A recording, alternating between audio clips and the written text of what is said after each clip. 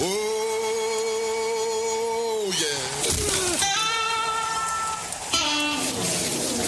Oh, yeah.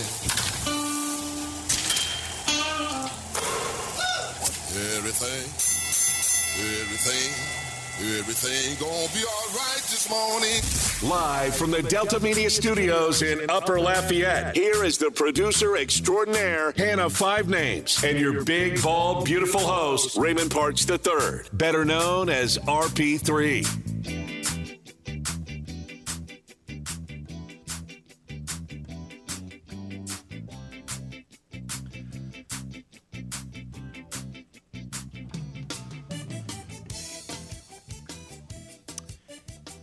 Has the time arrived to give up on the Saints? Because it sure does feel that way. You keep trying to give them the opportunity. You keep trying to hold out hope. You keep trying to convince yourself that this is a good team. And yet they just keep on keeping on. Woof. Andy Dalton said, you know what's better than one pick six in a close ball game? Two. Right before halftime. Back to back. You're welcome, America. Good morning. Welcome to RP3 and Company. The big, bald, and beautiful one. I'm your host, Raymond Parks III. I'll be here with you for the next glorious 3 hours. That's how we're going to get you to the weekend. Of course, I'm joined by a woman known in some parts as Miss Bubbly, not to be mistaken with Miss Bublé. The producer extraordinaire, Miss Hannah Five Names, is here. We got a tremendous show lined up for you today. You know how we get you ready for the weekend. We go big or we go home. We take the Andy Dalton approach to the Friday show. We give you the best of what we got and we give you the worst of what we got. And afterwards, you'll be unsatisfied. James Yasko will be joining us at straight up 7 o'clock. That is positive news. We'll get to that. The Astros. Jose Altuve still can't buy a hit. Yordan Alvarez isn't hitting either. Yet it doesn't matter because Alex Bregman's like, I got this. And the Yankees continue to strike out. Oof. Down 2-0. Series goes back to the Bronx. We'll talk about the ALCS with James Yasko from the Lehman Time podcast at 7 o'clock. At 7:30, we're going to give you a preview of the Louisiana Raging Cajuns versus the Arkansas State Red Wolves. Kara Ritchie is going to join us. She talks and covers Red Wolves football. That'll be at 7:30. At 8 o'clock, we'll preview Ole Miss LSU. Also look at some of the other games in the SEC and talk a little bit about Tulane Green Wave football, by the way, ranked in the top 25. With our old friend Chrissy Freud. That'll be at 8 o'clock.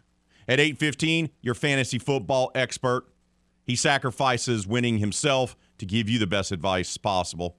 Zach Miller will join us. And then at 8:30 for the Big Easy Blitz to recap and to put a cherry on top of what happened last night in the desert is our guy. You know him better as Dat Boy Wolf. It's Ryan Hinton from the Saints Twitter podcast. So those are the guests we got lined up for you today. We'll be giving our picks for McNeese, UL, and LSU. You may be surprised about the positivity when it comes to those picks. Spoiler alert. Or is it? Is it misdirection? You'll just have to stay tuned to find out. Of course, we want to hear from you. We love to hear from you. Hotline's always open if you have a good phone call. The standard for the phone calls is climbing around here. The bar is being taken up a notch. Not only by you, the caller, but by the producer extraordinaire. We had a good conversation last night. She said, RP3, we need to take this show up a notch.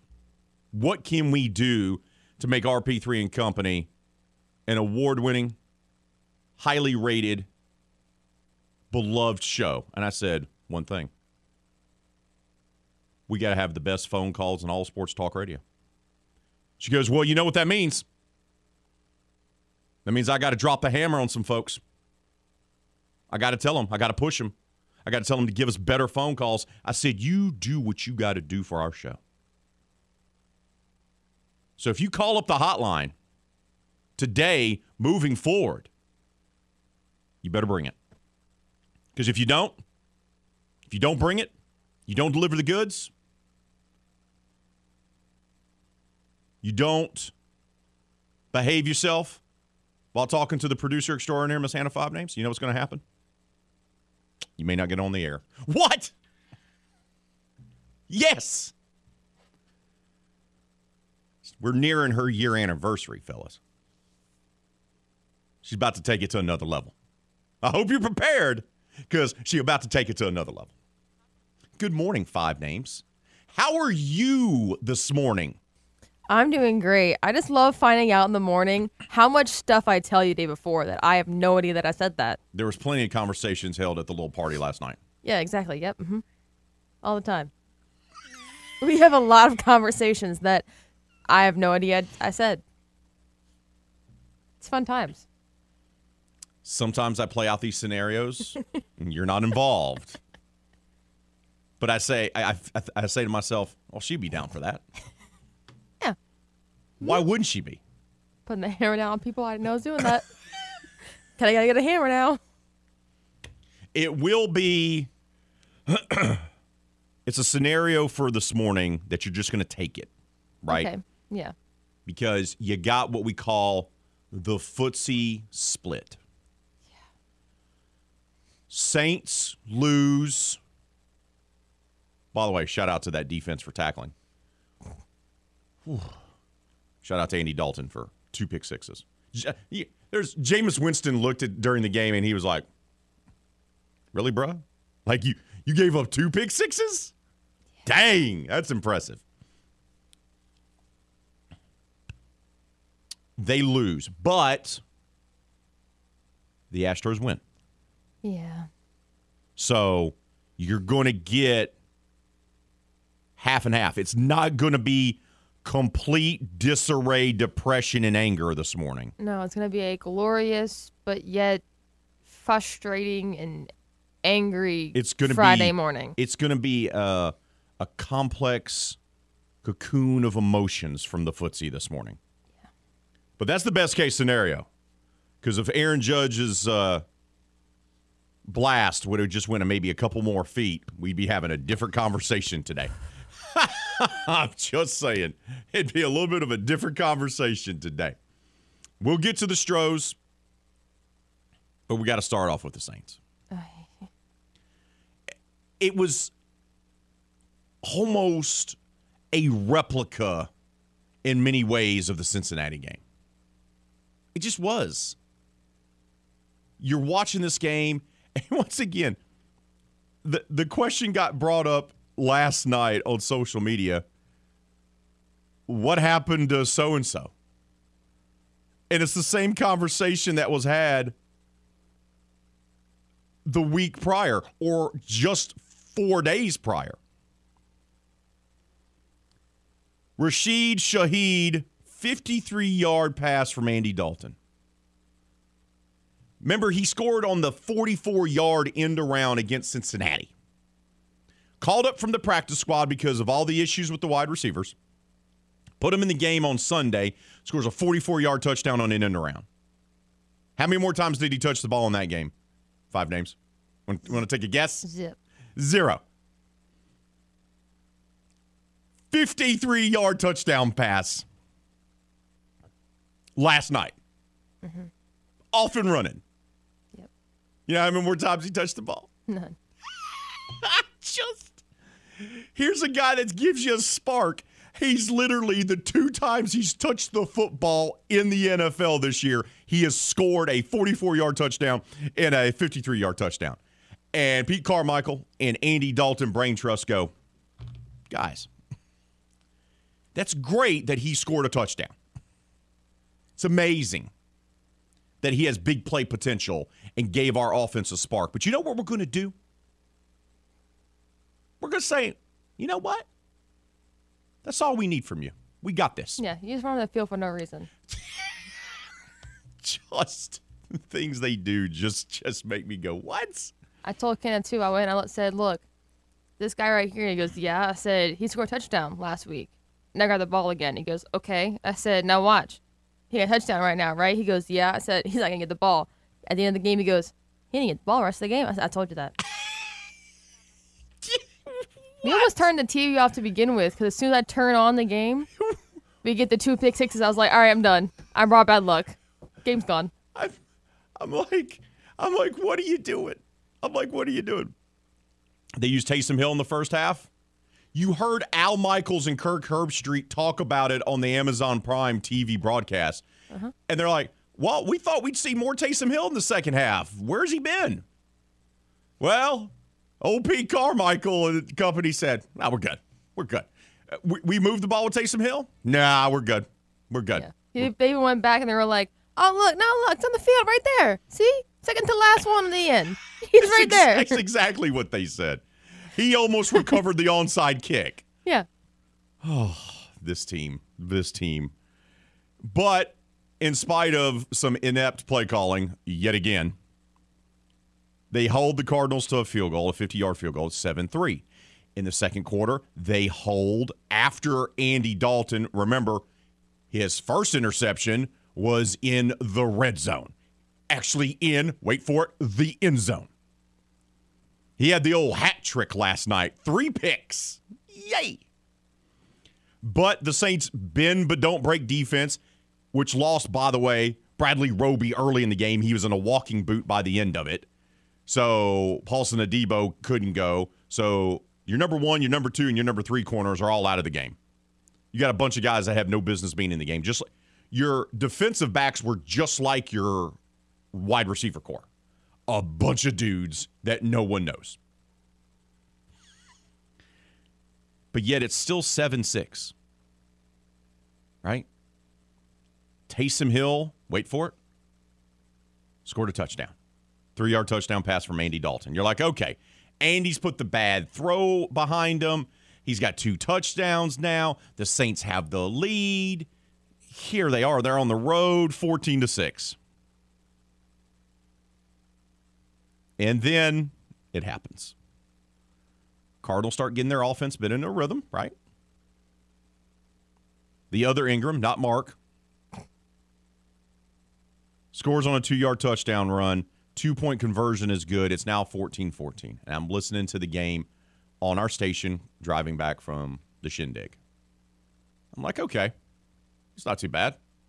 It's a tied ball game. Expected this to be a tight ball game as it was. Then Andy Dalton's like, watch this. Now, to be fair, one of the pick sixes really wasn't his fault. Marquez Callaway says, hey, you know what would be awesome to do in the game? Have the ball bounce off my hands because I'm a wide receiver, and that's what I catch the ball. Have it bounce off my hands into a defensive player's hands, and then he's going to run it in for a touchdown. So that's not on him. The interception in the end zone, that's on Andy. The other pick six, that's on Andy. That one, that was on Callaway. Just to be fair. But right after one pick six that gives the Cardinals a 20-14 lead, they go right back out there, and it's, wait for it, 56-yard pick six time. That was it. That was a wrap. I knew then because the offense started to get going for the Cardinals, and that allowed them to tie the game. They're at home. They're in desperation of a win, just like the Saints are. And then it's back-to-back pick sixes. I was like, it's over. I got home. I put it on the television. My wife and I are watching it. They get a field goal. I'm like, okay. They cut it down to 28-17. The drive stalls, but at least they get points, right? And I'm like, okay. But then you allowed Arizona not only to get back into the game, you allowed them to take a lead in the game. So then they just were running the football, and then the defense missed tackles, and then the defense missed how to do things. And then they just broke down. They allowed a whole pep talk between Murray and Hopkins to go, hey, calm down. All right, cool. Let me target you the rest of the game, and have none of the Saints players realize, hey, he's going to target him the rest of the game. To be fair, Hopkins is a top 5 wide receiver, and the Saints had a bunch of guys off the street. But they did not adjust well, right?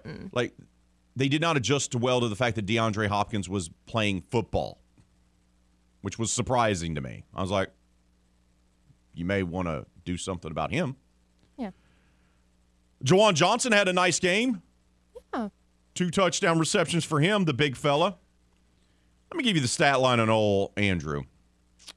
30 of 47, 361 yards, 4 touchdowns, and 3 picks, including 2 pick sixes. Alvin Kamara, 11 carries for 49 yards. Chris Olave, back from the concussion, 7 receptions for 106 yards. But the main stat that you need to know, 2 pick sixes, 42-34 loss, and the Saints now fall to 2-5. 2-5 is what the Hoodats fall to. That leads us to our poll question of the day on this glorious Friday. How close are you to giving up on the Saints season? 46% of you say already there. 31% say very close. 15% say close. 8% say not close. Keep those votes coming. We'll share the comments throughout today's show. When we come back here on RP3 and Company, we'll hear from the Saints themselves following yet another loss. That's coming up next, right here on The Game, Southwest Louisiana Sports Station, and your home for the LSU Tigers and Houston Astros. Tune in every weekday at 8:15 a.m. and 3:15 p.m. for the LSU Sports Update, presented by Tibbs Trailers here on The Game. 103.7 Lafayette and 104.1 Lake Charles, Southwest Louisiana's sports station.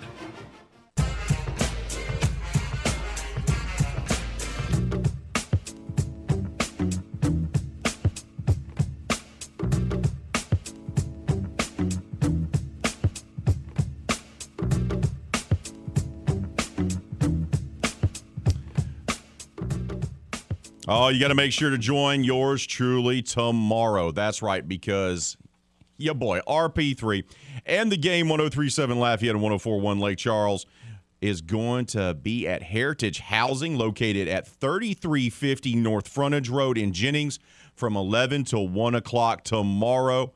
That's right. Swing by, register to spin the prize wheel for a chance to score a pair of McNeese football tickets. I got a couple of pairs to give away and more great prizes. So make sure tomorrow, Saturday, you swing by Heritage Housing in Jennings to see yours truly, RP3, and spin the prize wheel so you can score free McNeese football tickets and so much more.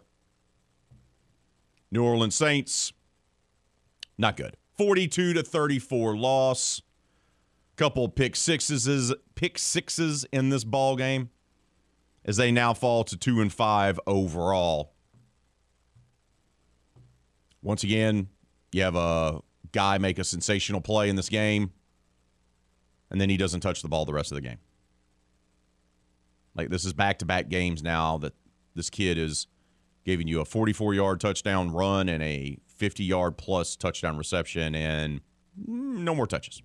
Taysom Hill in there? Not in there. They're kind of a mess.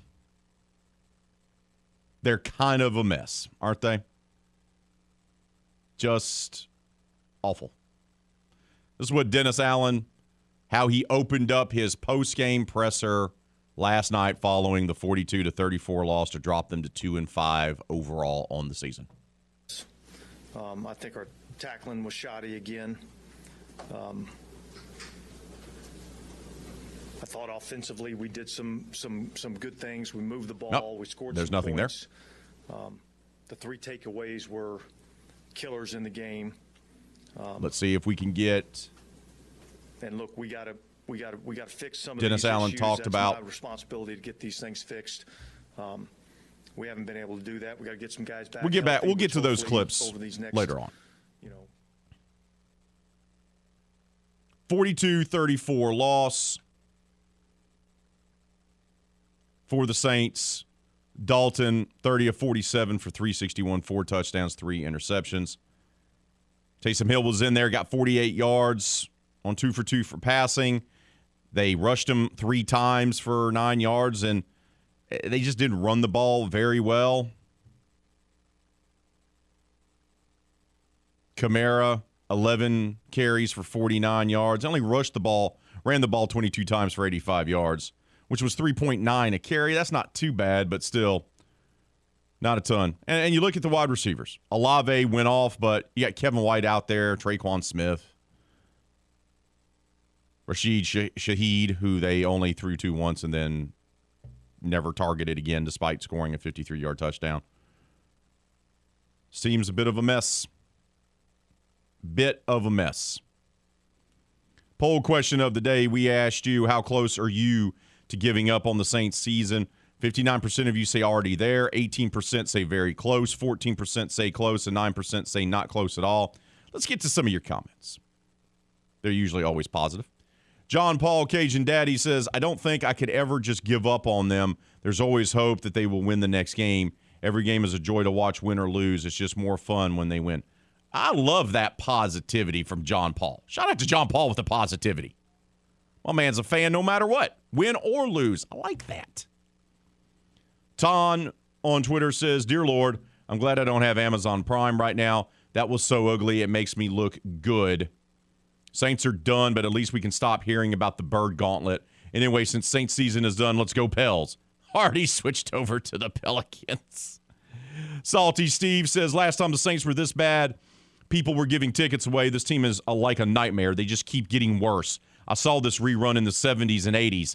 Pay Sean Payton $20 million a year to fix it.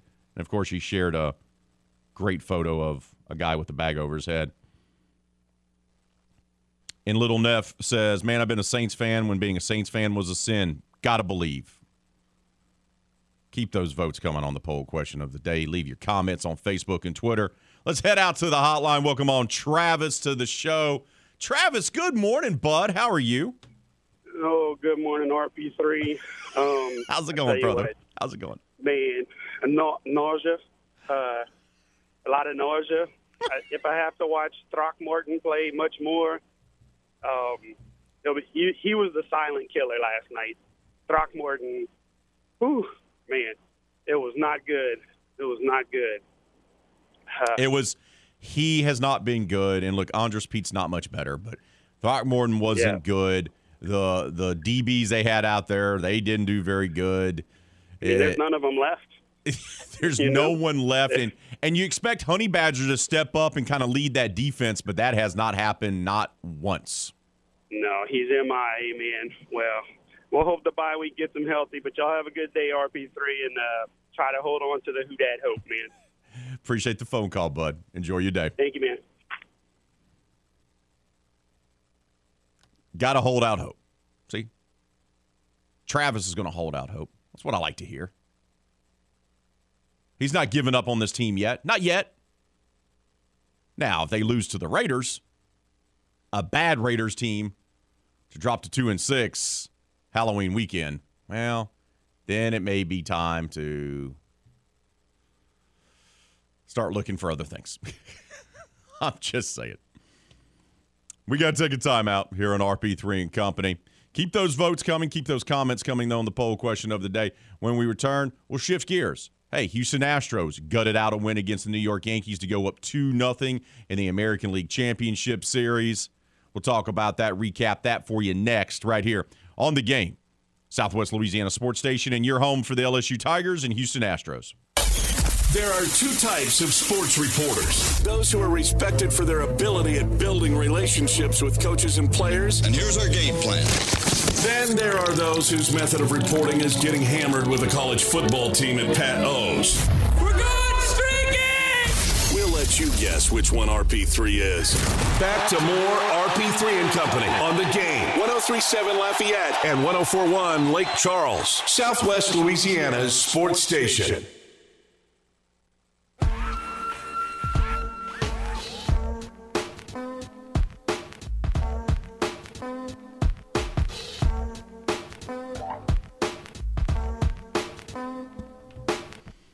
Oh, it's time to cook up some gumbo for a very good cause. The Realtor Association of Acadiana is hosting its annual gumbo cook-off at Park International on Wednesday, this coming Wednesday, October 26th, from 5 to 7 o'clock. The family-friendly event features a Halloween costume contest, music by the Rouge Crew, and, of course, great gumbo from 26 different teams of area realtors who are competing to earn the title of Best Gumbo. Tickets cost $10 and can be purchased with cash only at the event. All proceeds, this is the great thing about this, all proceeds benefit 3 local charities in Maddie's Footprints, Habitat for Humanity, and Lane's Legacy. So come out and eat some gumbo, help out local charities, and have some Halloween fun with the Realtor Association of Acadiana's annual gumbo kickoff. It's going to be held this coming Wednesday. You mean to tell me I get gumbo? I get to help out local charities, plural, and there's music, and I can dress up for Halloween? Count me in. Boom, let's make it happen. Saints were losers last night, but the Houston Astros were not. Game 2 of the ALCS was going on at the same time as Thursday Night Football. You can listen to the game live on our sister station, News Talk 98.5 FM. And you'll be able to listen Game 3 Saturday on News Talk 98.5 FM as well, as the series shifts to New York, to the Bronx. Interesting game. Look, a series really doesn't ramp up until you get a split. Right? And the whole goal for the Yankees is, hey, let's just get a split. Go into Houston. They get a game, we get a game. And after Verlander pitched to Jim in Game 1, and the Yankees struck out 17 times, it was time for the Yankees to step up.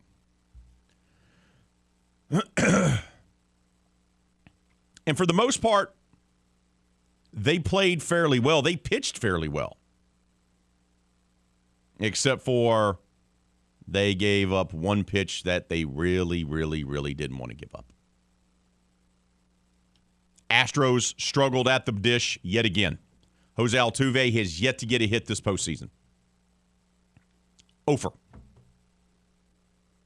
Jeremy Pena got himself a hit. Yordan Alvarez got himself a hit. But it was Bregman who was the star last night, and Yuli Gurriel. Yuli Gurriel's 2 for 3. All of a sudden, Yuli Gurriel couldn't hit all regular season, 162 games. Postseason comes around, and all of a sudden, Yuli's like, hey, I know how to hit again, which is good for the Astros because they need him. But Bregman hits a 3-run blast, and that proved to be enough. Did so there in the bottom of the third to put the Stros up 3-0.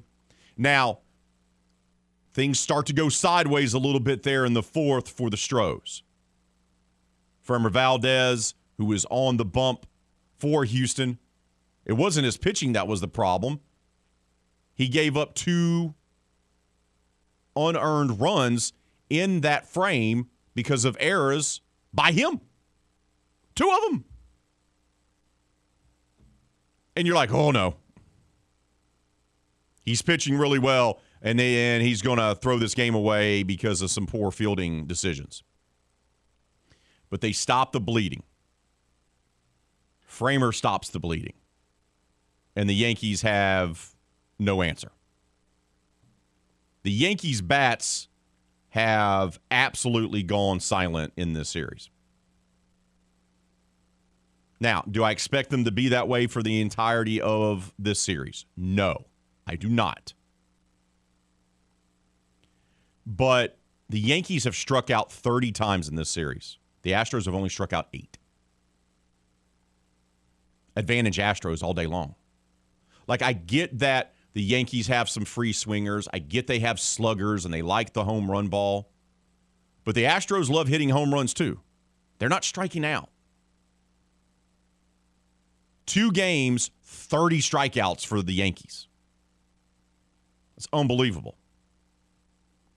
And that's really been the difference is the Astros pitching, not only their starters, but their bullpen. Presley was great yet again. The Yankees have no idea how to hit that guy.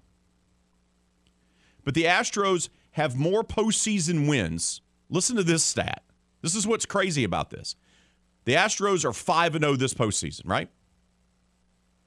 They have more postseason wins 5 than playoff hits with runners in scoring position. They only have 4. They put runners on and can't bring them home. They are 4 for 32 with runners in scoring position in the playoffs. Jose Altuve is 0 for 23 in October. The pitching has been absolutely incredible for the Stros. It's just another level.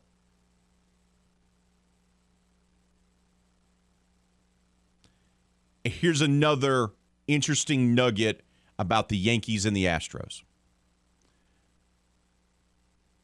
Courtesy of Bob Nightingale. The Astros and Yankees have now played 9 times this season. The Yankees have yet to lead for a full inning. They've yet to lead for a full inning. Now, this series is far from being over.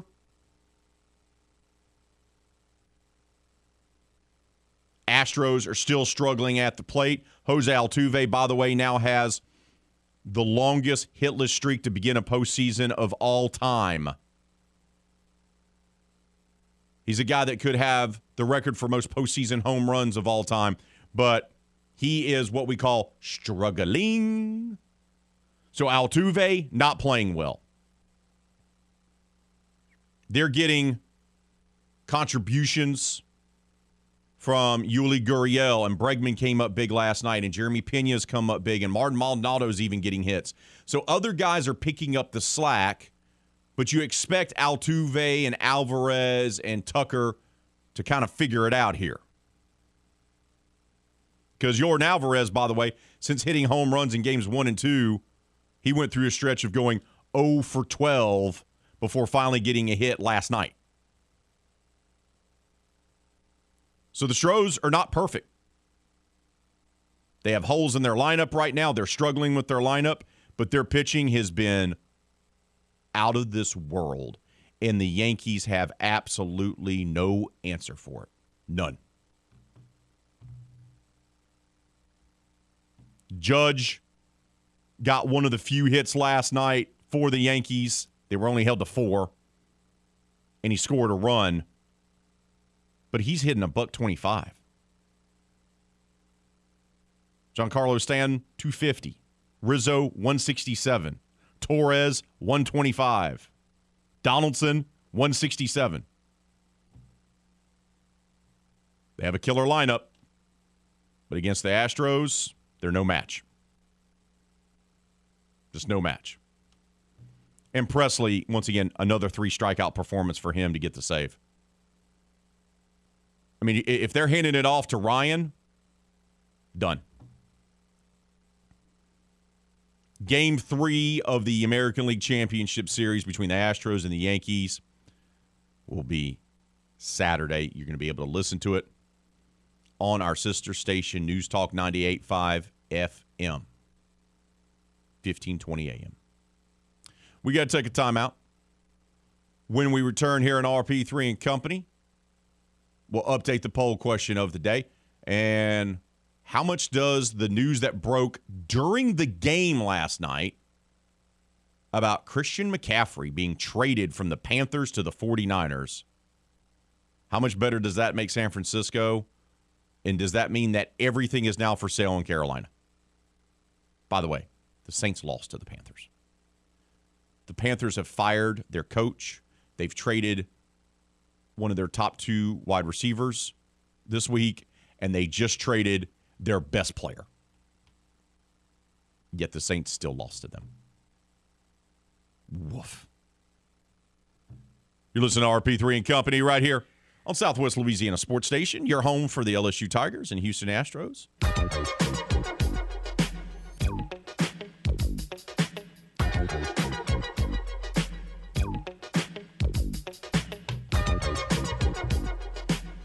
Oh, want to be one of the first people to see Black Panther Wakanda Forever? Then text the word Panther, Panther, to 337-283-8100. That's 337-283-8100. Just text the word Panther on your little phone for a chance to win a spot for 2, and we'll let you pick who it is. Let's say, for example, I don't know, Hannah decides, if she didn't work here in this scenario, let's say Hannah decides, I want to go see Black Panther, but I don't want to take my fiance. I don't want to take my mom instead. She can do that. It's up to her. She gets to choose who comes with her. But you got to send the text message to be able to have the chance to get the tickets so you can bring someone to see Black Panther Wakanda Forever. It's going to be at the Celebrity Theaters in Broussard on November 10th. Once again, text the word Panther to 337-283-8100 to win tickets for Black Panther Wakanda Forever, brought to you by The Game, Celebrity Theaters, and Sherman Insurance. Poll question of the day. It was good and bad last night. Good, if you're an Astros fan, you got to see them gut out a 3-2 win over the Yankees as the Yankees continue not being able to figure out how to hit the baseball. If you're an Astros/Saints fan, many of you are both, you took the good, which was the Astros win, and the bad, which is the fact that the Saints lost yet again. And the poll question of the day is inspired by a conversation I have with our good friend, Nick Fondo. Because I texted him during the game. And we went back and forth, and I said, are you ready to give up on the season yet? Because he's teetering a little bit. He's like, but he holds out hope. He's like, no, man. He says, we're going to get, look, if we just get to 3-3. And, they lost last week. And I was like, that's not happening. He's like, if we can just get to, get to 5-5.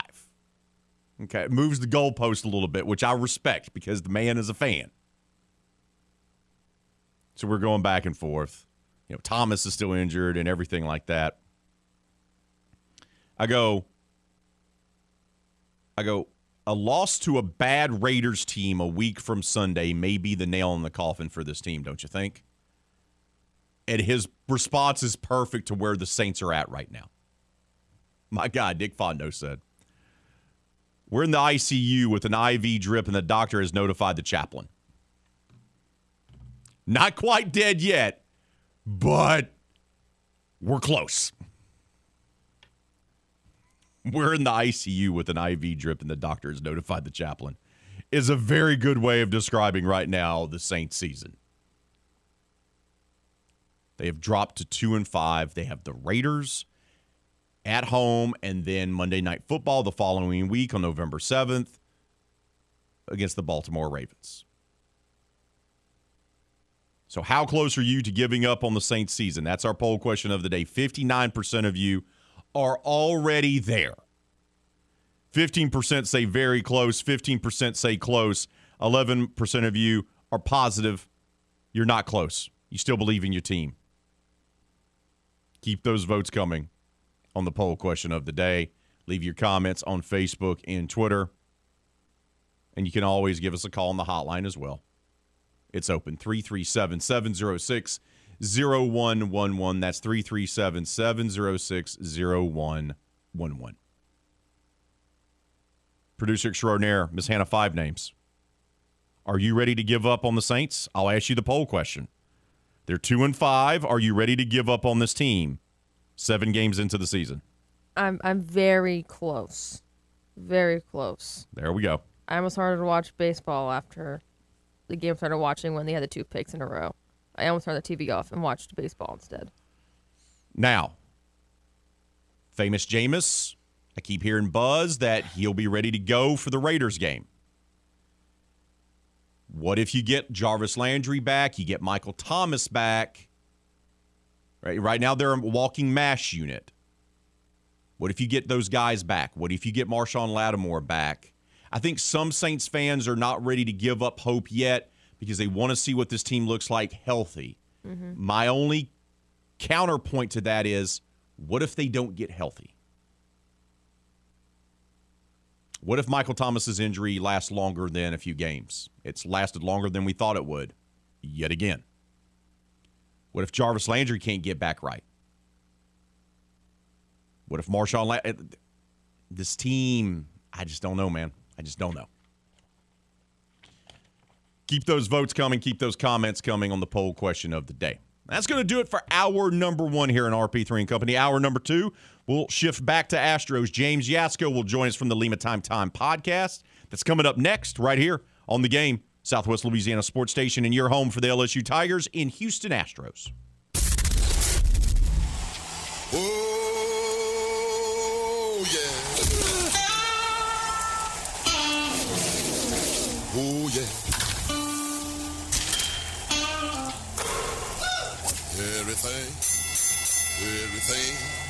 Everything gonna be all right this morning.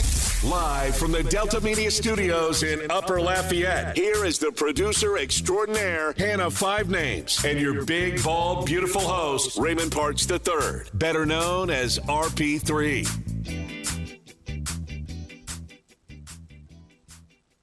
Severino set just above the belt, and the 1-2. Swing and a three-pointer from way downtown. It's good! Alex Bregman with the long ball. It's 3-0. With 2 strikes, Bregman pops him. Astros 3-2 winners over the New York Yankees. They take a 2-0 lead in the ALCS as the series shifts to the Bronx for Game 3 starting on Saturday. Yankees have struck out more than 30 times in 2 games. The Astros lineup has not been great. Jose Altuve sets a new record for a hitless streak to begin a postseason. Alvarez is really not there either, yet they're finding ways to score enough runs and to beat the Yankees yet again. To talk more about that is the man behind the Lima Time podcast. He's also a contributor for the Houston Chronicle. Our good friend James Yasko now joins us here on the show. James, good morning to you, brother. How are you? Freaking exhausted. How are you?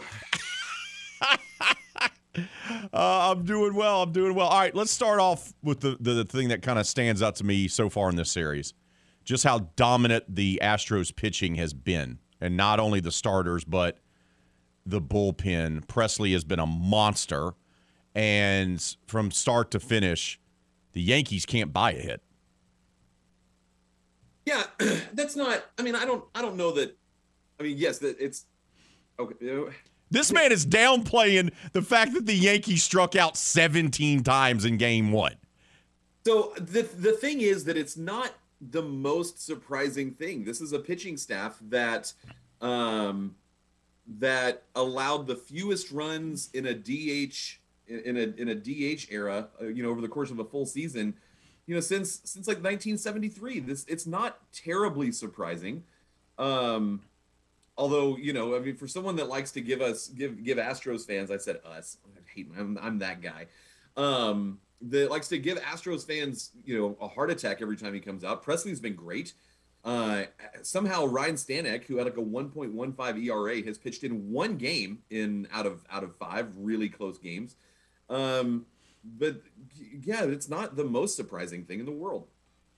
So you're not surprised at all that the Stros have struck out the Yankees that many times, more than 30 times in franchise. 2 games. That's an undisciplined team.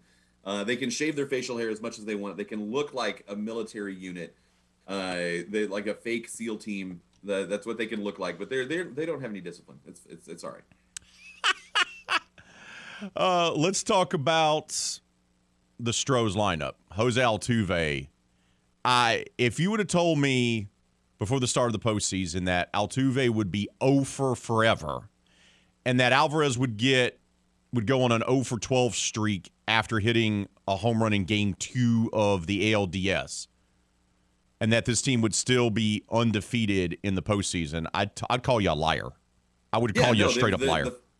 That's witchcraft. Like that's what that is. To be 5-0 and Altuve doesn't have a hit, from the leadoff, when Martin Maldonado is out hitting you, you are having a really bad week.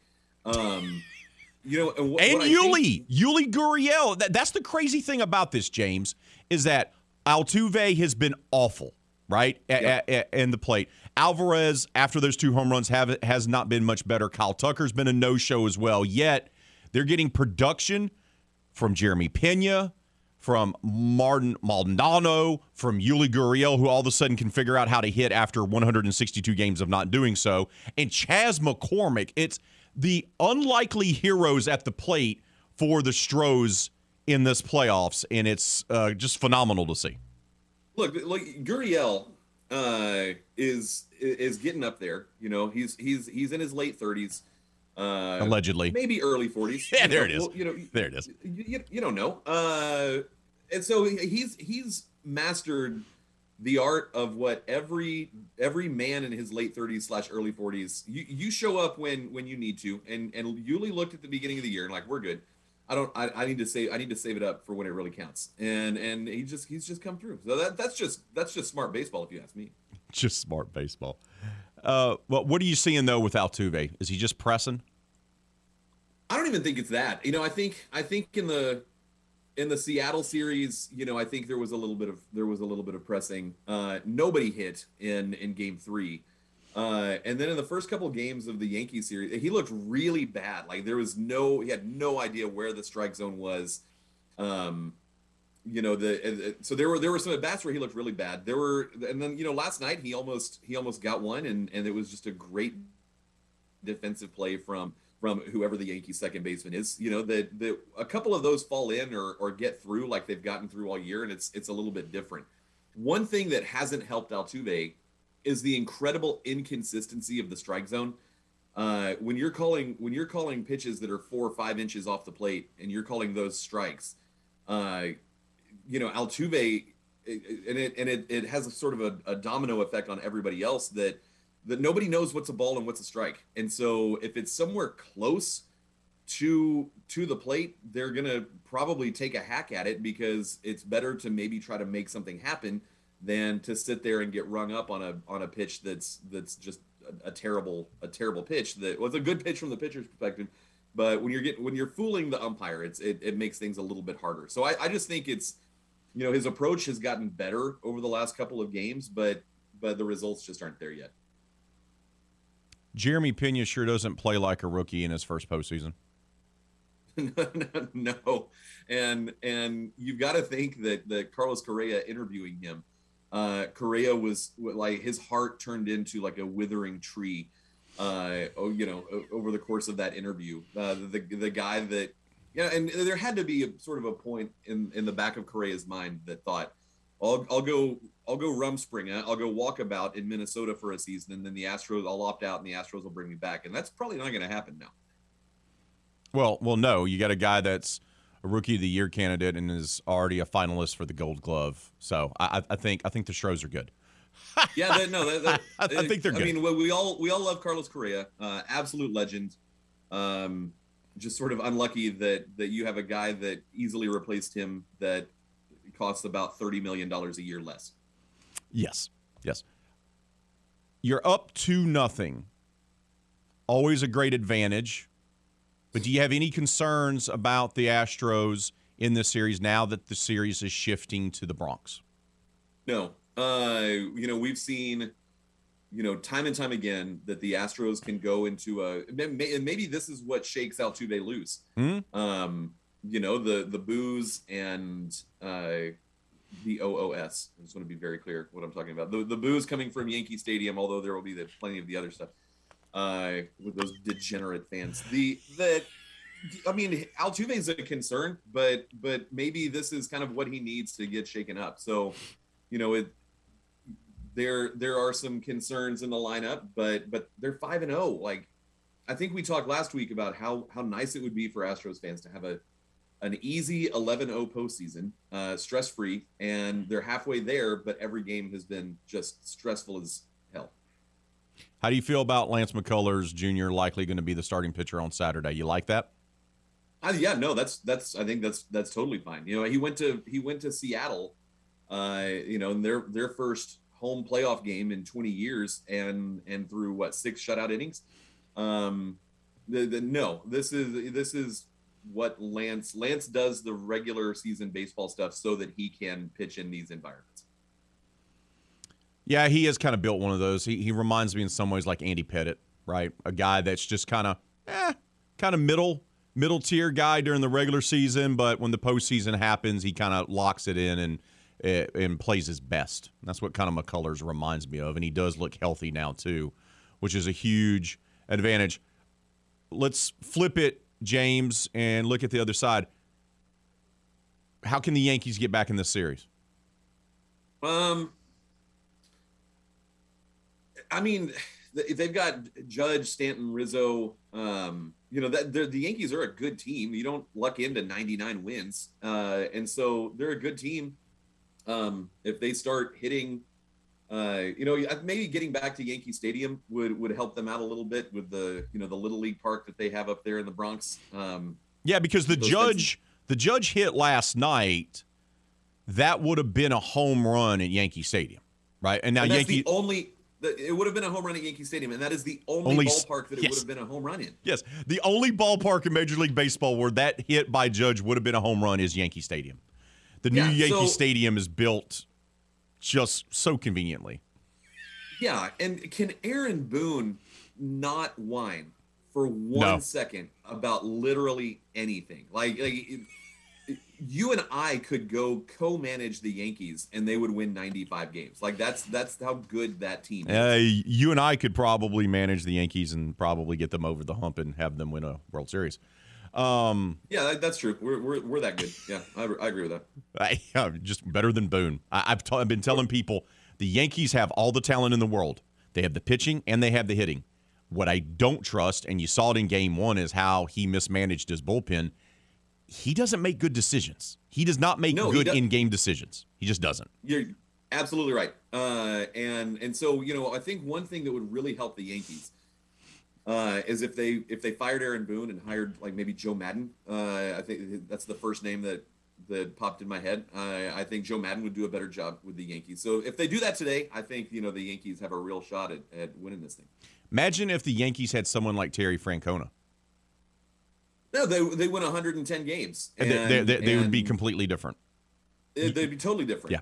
Aaron Boone is a moron, it's actually amazing that he still has a job. Him and Brian Cashman. Remember with the trade deadline when Brian Cashman traded for Frankie Montas and said that it was because he had good numbers against the Astros, and then Montas comes in Game 1 and gives up a dinger. That was so. It's just the chef's kiss right there. Chef's kiss. I honestly think if and look, I'm not a Yankees fan. If they change their skipper, that could be the difference in the world for them. I really do, because I look at their lineup, I look at their pitching staff. It's one of the best in the game. It all comes down to being a manager, and having a really good skipper makes all the difference in the world, especially in postseason baseball. And the Yankees, I've been saying it for months, they have a guy that I don't trust and they shouldn't trust, and he holds them back. He just does. And if they're smart this offseason, they're aggressive and they go make a play for somebody else and bring somebody else in that proves that they can win when the spotlight is the brightest, because that guy has not proved that he can handle it. It's tough being the skipper of the Yankees. Not everyone can do it. They just can't. And Boone's proven that he can't do it. I'm just being honest. Yeah, I agree with that. Some of the decisions that he'll make over the course of a game don't make sense. Like just like you said, like the bullpen management in Game 1 it's just Like, it's like there's no thought behind it. It's just vibes. Like, it's just whatever Aaron Boone like feels. Like, he rolls the bones and whatever the bones say. Like, it's just like voodoo managing is what it feels like from Aaron Boone. How many games is this series going to go? I said before the start of it, James, I thought it would go 6. I could still see that because I do think the Yankees are going to get re-energized being back in the Bronx, and they're going to throw Garrett Cole game 3, I do believe. So that lines up. Yeah, that lines up really well for them, and I like that matchup for them. And Garrett understands postseason pitching. So, what do you think this series is going to go? Do you think the Yankees can still push it to 6? It's interesting because sort of the first 2 games you saw 1 and 2 from the Astros versus like 4 and 5 from the Yankees, just because of the ALDS going 5 games between New York and Cleveland. And so now you're sort of at the top of the Yankees rotation, and you're getting, McCullers is a 2 on, if not a 1 on a lot of teams, in baseball. But you're still getting, I think it goes 5. One thing that might help the Astros is that Saturday's an afternoon game, and you don't give the Yankees fans all day to sort of sit and stew, or essentially almost 48 hours, because the off day today. The earlier game might end up helping the Astros than if you get the Yankees in a primetime night October playoff matchup. So I think it goes 5, although there's no reason to think that the Astros can't win this thing by Sunday. But I do expect a counterpunch from the Yankees, and maybe it goes 5 or 6. James, I hope you have a tremendous weekend, my friend. What you got on tap besides watching the Stros play baseball on Saturday, Sunday? What else are you going to do? Well, we're going to see if Leeds United's American manager can stay employed through Sunday after a disastrous game yesterday. And then the rest of the time, I'm going to be selling blood to buy Panini World Cup 2022 stickers. You're welcome, by the way. Yeah, thank you. No, it's so cool. I'm so excited. I'm not going to be able to work today. Like, I'm just going to be thinking about it. There it is. Brother, enjoy your weekend, my friend. Hey, have a good one. Appreciate it. That's James Giesco from the Lima Time podcast, Houston Chronicle contributor. I do expect the Yankees to play probably their best game Saturday. Backs against the wall. Cole's going to be pitching. You're going to be in the Bronx. But to not get the split, and they're just striking out way too much. Like, they just can't figure out the Astros pitching. And I still think this series can go 6. I really do. I know the Stros are up 2-0. I still think this series can go 6, but they got to win Saturday. You got to win Saturday. If the Yankees mess around and lose Saturday, they may get swept. I'm just being honest. Because then after that, you're down 3-0, and then it's, well, then you're going to be in your head, and Boone will start doing I don't know what, making ridiculous decisions. We got to take a timeout. When we return here on RP3 and Company, you know what's going to be time for? I mean, yeah, we'll update the poll question of the day because you guys have been killing it with the comments. But it also will be time for Hannah 5 names and yours truly to make our picks for LSU, for UL, for McNeese, the slate of college football. We're going to give you our picks. That's coming up next right here on The Game, Southwest Louisiana Sports Station, and your home for the LSU Tigers and Houston Astros. You know the routine. Eat, drink, sleep, and sports. All day, every day. You're listening to The Game. 103.7 Lafayette and 104.1 Lake Charles, Southwest Louisiana's sports station.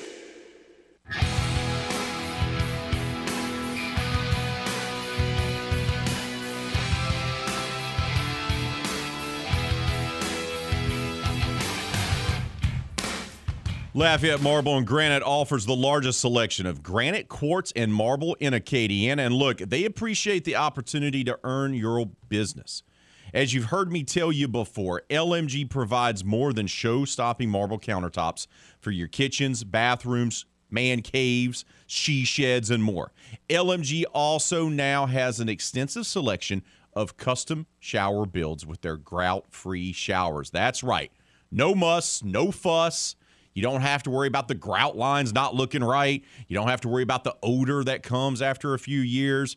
Don't worry about all that. Make sure to visit Chris and his team's website, lmgelite.com. That's lmgelite.com to learn more about all the sensational services and the great products they have to offer. Live inventory is updated every single Wednesday. Visit lmgelite.com. That's lmgelite.com. Or stop by their soon-to-be renovated showroom located on I-49 North across from Hub City Ford.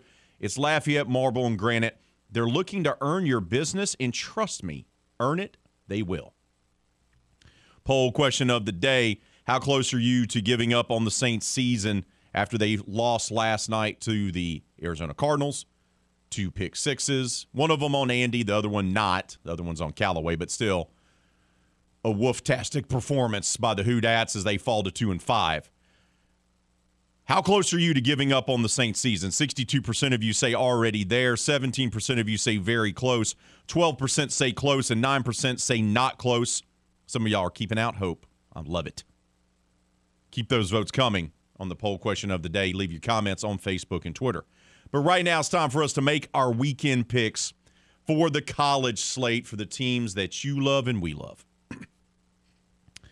One of us was the only one to pick LSU last week to go on the road to beat Florida. That, of course, was the producer extraordinaire, Miss Hannah Five Names. Yes, it was. I got all the glory on Facebook. All the glory on the Book of Face for making her correct pick. Now, can she roll with it again this week? She won't tell you how she did with the other games. We didn't do very well at all. We did not do very well at all. But we got an opportunity to get back on track. Let's start with the Tigers. They're taking on undefeated, top 10 ranked Ole Miss. Rebels can run the ball very well. The defense is okay, and their quarterback is just okay. Tigers coming off an emotional win at Florida. They look like they got Jane Daniels on track. They look like they got Kayshon Boutte on track. They got Will Campbell back across the offensive line. They're the favorite by 1 point at home. LSU is. How you betting this game? I'm going to go back with the home team again. I'm going to go LSU 27, Ole Miss 20. I want to sad George Faust on Monday because his little team lost. But I think if Daniel does what he did last weekend and he does he targeted Boutte over and over again, they look like they're building a really good relationship. He's doing really good at finding an open spot, and Daniel's running down the field himself. I think if they do that and keep their running game going in small passes to Boutte, I think they can win the game. I like where your head's at. You don't need Jaden Daniels to score 6 touchdowns. No. He's not going to score 6 touchdowns again. But I think they found something with their offense. Boutte being involved helps. Will Campbell being back across the offensive line helps. They found a running game. Ole Miss is going to be tougher than Florida. But Ole Miss, with the exception of the Kentucky game, they really haven't defeated anyone.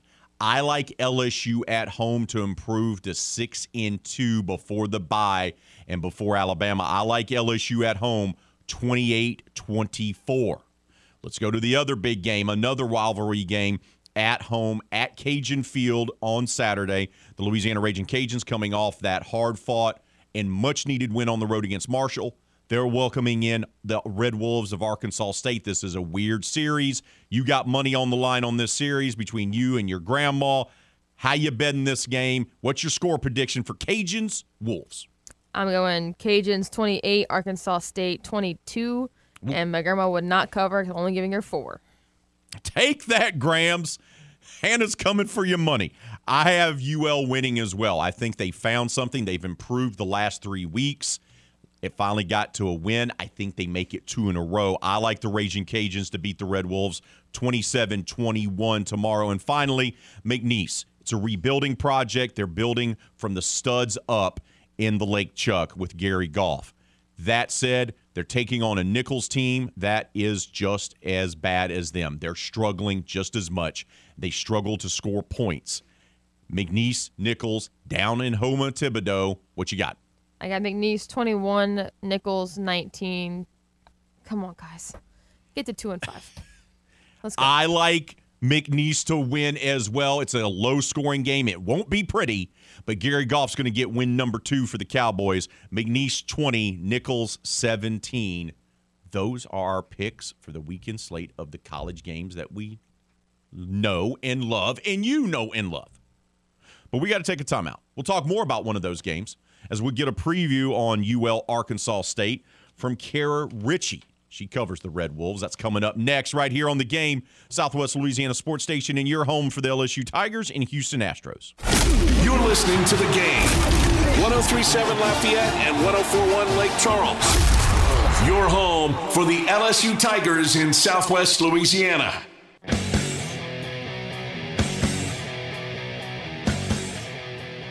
The Louisiana Raging Cajuns, the Arkansas State Red Wolves. When these two teams get together, particularly in football, well, kind of weird things happen.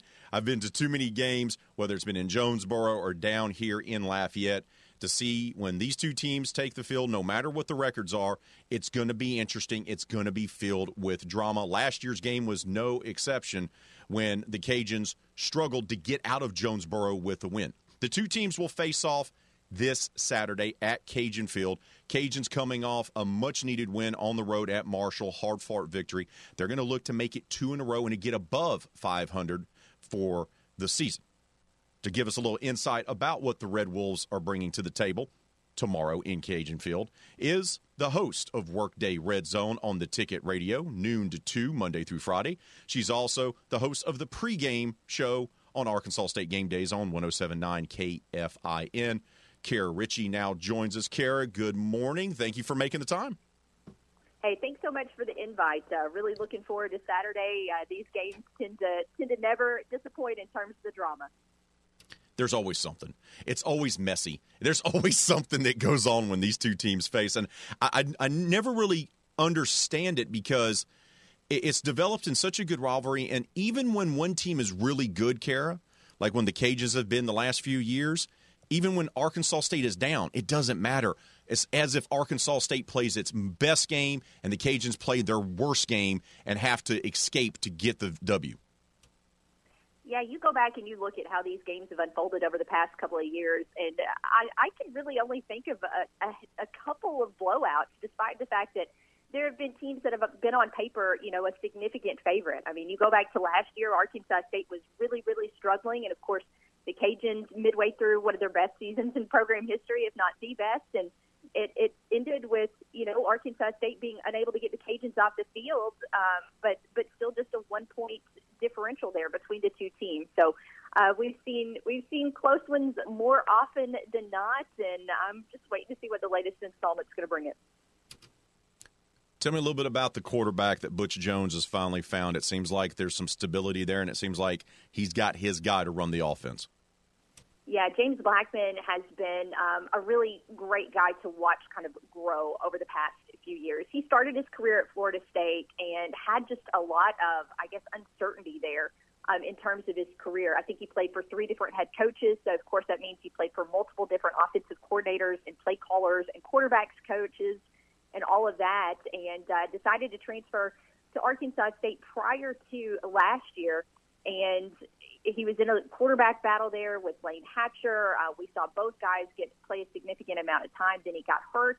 And you flash forward to this offseason, and for the first time in his career, he was getting to play back-to-back seasons under the same offensive coordinator. And for the first time in his career, he walked into the offseason knowing that this job was his. Yes, there's some guys that push him in that quarterback room, but since the season ended in 2021, everybody knew that this was going to be James Blackman's job. So we've seen his confidence, we've seen his mentality, we've seen his execution all grow and get better this year. And what's interesting to me is in the beginning of James Blackman's career, I kind of always thought of him as a little bit more of a gunslinger. He's got a great arm.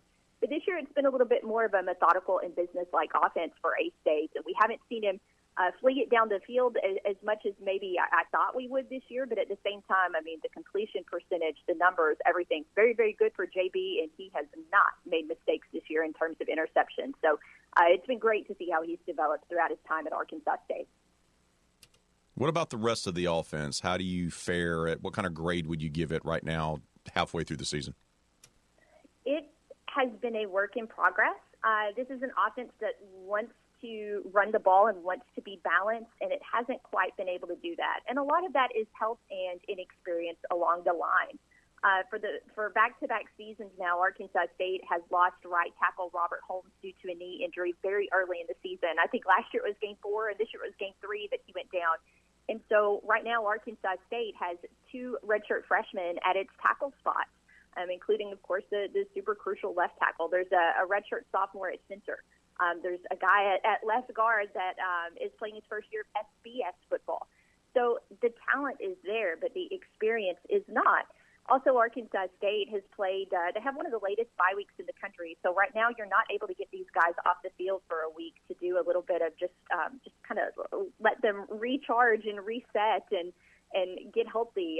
So this is a line that's kind of ailing and still a little bit of a work in progress. And, of course, as the line goes, the rest of the offense goes. So when it's early in the game and when this offense is able to hold their blocks and protect James Blackman and open up some holes, you've seen great things happen. And lately down the stretch, the fourth quarters have been kind of tough. There are some good playmakers in the run game. You guys will see a lot of Brian Snead and Johnny Lang, who does everything, rushing, receiving, and kickoff returns for A-State. But if there's one player to watch on offense not named James Blackman, it's going to be tight end Seydou Traore. Just a true sophomore, and goodness gracious, it seems like he gets better every single week. He's going to make a couple highlight grabs on Saturday. What's been the big difference in the wins when they beat ULM compared to, say, when they lost to Old Dominion or James Madison or even Southern Miss? What's been the determining factor? Well, it's been how the team is closed out. You look at not so much the wins, but you look at the 3 losses that could have easily been wins. And those were Memphis, Old Dominion, and Southern Miss. And if it could go wrong in the fourth quarter, it's gone wrong. I flash back to Saturday in Hattiesburg, and Arkansas State had a 19-7 lead after 3 quarters. And you get to the fourth quarter, and all of a sudden, the team cannot run the ball. The team allows multiple sacks in the fourth quarter. The team commits 4 penalties in the fourth quarter. A usually incredibly sound special teams unit has a delay of game that moves the field goal out of that moves the team out of field goal range. And then you've got you allow the biggest punt return that you've allowed all season. The defense all of a sudden is unable to stop the run. It's like some kind of crazy switch gets flipped in the third, and all of a sudden the fourth quarter becomes a struggle. Arkansas State is probably about 4 or 5 plays away from being 5-2 this season, but as you guys know, they're 2-5. So it's just a question of how do you kind of get over that fourth quarter hump until you get over that fourth quarter hump, and they haven't found the answer yet. We're talking with Kara Ritchie. She's the host of Workday Red Zone on the Ticket Radio from noon to 2, Monday through Friday. She's also the pregame host for Arkansas State Game Days on 107.9 KFIN. She joins us here on RP3 and Company. Kara, let's talk about the defense. When I take a glance, I see a team that gives up some yardage and has given up some points, not only to the likes of Ohio State, but also to Old Dominion, Memphis, and others. But sometimes numbers, stats can lie. Do they lie in this case? This defense is a little bit of a work in progress, and I think the thing to remember about this defense is it was statistically one of the worst units in all of college football in 2021. So I think the goal this year was not for A-State to have a great offense, or maybe not even a good or an average defense, but just a defense that took a big step forward from last year, and they have. So you're kind of looking at the defense on a curve if you're looking through scarlet-colored lenses, and that unit has shown tremendous growth. Now, there's still some areas where they need to get better, and that is against explosive plays, which was the Achilles heel last year. And then this is also a defensive unit that's really struggled to force takeaways this year. There's not many teams that have recorded fewer takeaways than A-State has. They did have a pair of interceptions last week against Southern Miss, so maybe that's something they can build on there. But it's been a struggle to have those game-changing plays on defense. It's a better unit than last year by a ton, but there's still a lot of work to do on that side of the ball. Butch Jones came to Arkansas State 2 years ago, having successfully completed the Nick Saban coaching rehab assignment there at Alabama. which is, had a great success for a lot of other coaches. Steve Scarsese and Lane Kiffin come to mind, among others.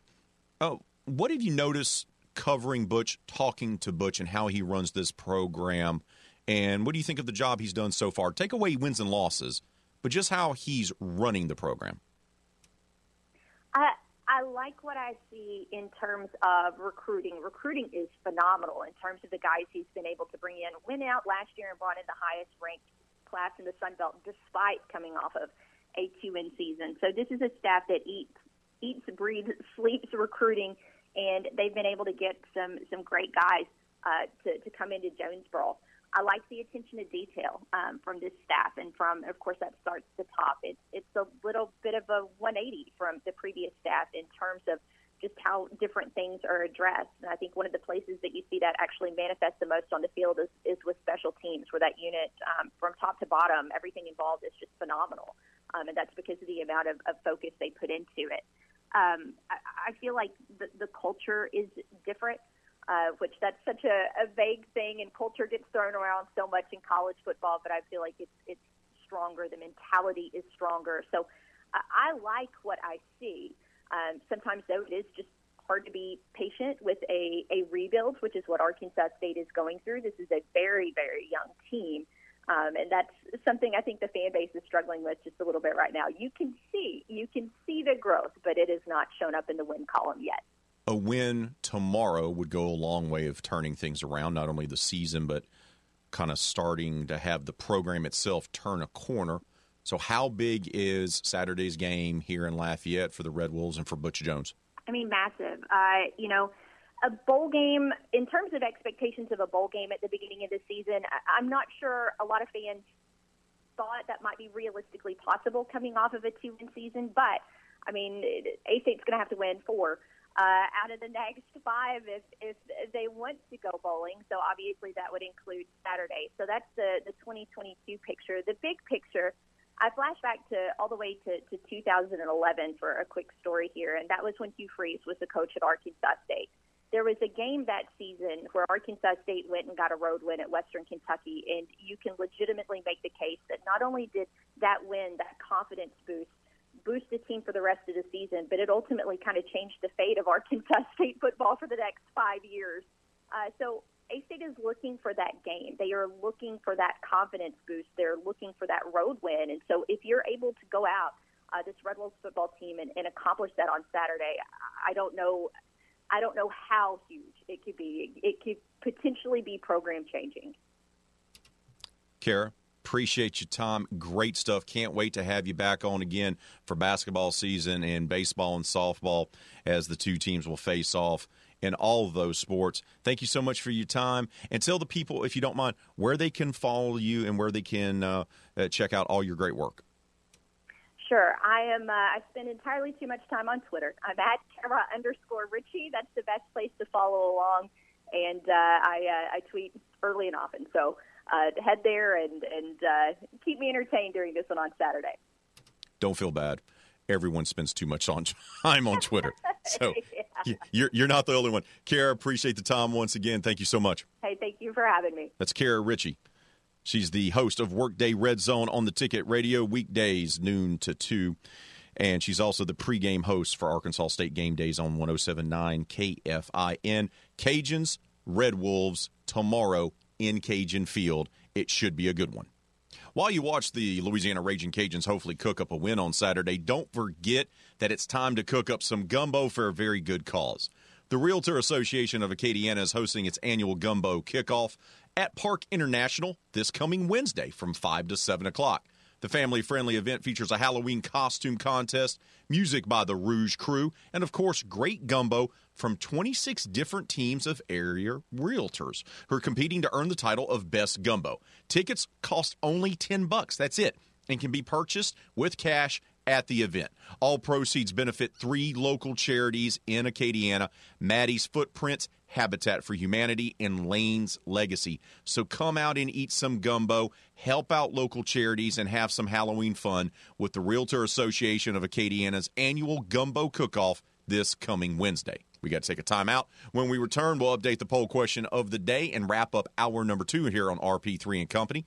You're listening to The Game, Southwest Louisiana Sports Station, and your home for the LSU Tigers in Houston Astros.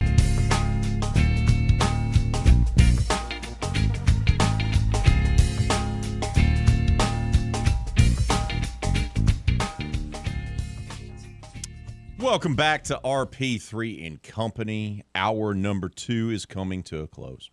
Coming up next hour, we're jam-packed. Chrissy Freud, college football reporter. She's going to help us preview Ole Miss LSU. That's how we're going to kick off hour number 3.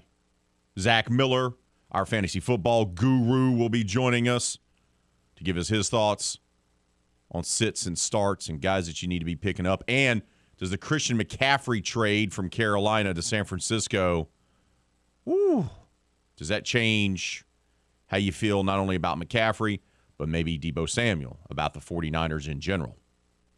And then Ryan Hinton, Dat Boy Wolf from the Saints Twitter podcast will join us for the Big Easy Blitz as we try to figure out what exactly is wrong with the Saints. Oh, there's so much wrong with the Saints. So, poll question of the day. How close are you to giving up on the Saints season? How close are you? They're now 2-5, and things are starting to come off the rails a little bit here. How close are you to giving up on the Saints season? 62% of you are already there giving up. 17% say very close. 11% say not close. 10% say close. JPK the OD says never. The rest of our division sucks. Still time to right the ship. Even if it's a medicine season, you'll still have to ride with your boys. Free to throw yourself off the bandwagon. And remember, it could be worse. Could be a Redskins, the team/Commanders fan like RP3. You're exactly correct. As bad as the Saints are right now, at least you're not the team owned by Daniel Snyder. Just that can be like a warm, comforting blanket, Saints fan. You're thinking to yourself, man, this season just really sucks. Not to worry. It could be worse. You could be a Commanders fan. Just remember that. Just remember that. Just saying. Just saying. Just remember that. Ralph Bergeron says, this team is a train wreck under Dennis Allen. Tell his QB to keep doing the same thing after 2 pick sixes and said his defense played well in the postgame presser. Kevin James replaced Sean Payton better than D.A. did. Ooh, that's salty. That's a salty, salty comment.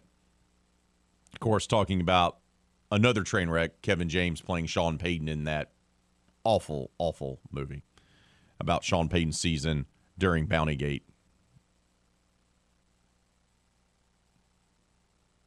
Whew. Dak Cajun says, didn't like the Dennis Allen hire from the beginning. He was 8-28 in Oakland, and everyone said it was because of management and the quality team. Paper bag is bedazzled and ready to go. Stan got fired after 1 year as the Pelicans head man. Don't think it won't happen to him. Here's the thing, Darren. The Bensons, whether it was Tom or now Gail, since they have owned the New Orleans Saints, they have never fired a coach after one season. Never. They let Mike Ditka coach for 3 years, and he tried to bury the franchise. They're not going to fire Dennis Allen after one season. Just won't happen. Doug says too many players out. It's like an epidemic, and let's not forget coaching decisions that make you shake your head. But, hey, we'll all look at the film and fix it. Come on, 2023.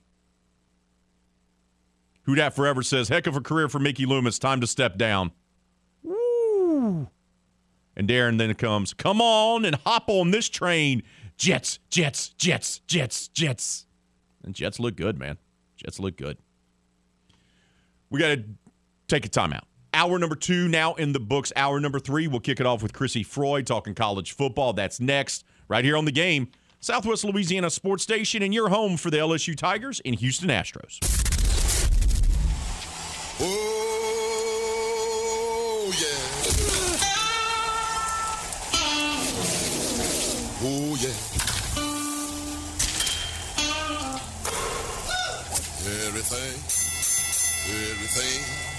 Everything gonna be all right this morning. Live from the Delta Media Studios in Upper Lafayette, here is the producer extraordinaire, Hannah Five Names, and your big, bald, beautiful host, Raymond Parks III, better known as RP3.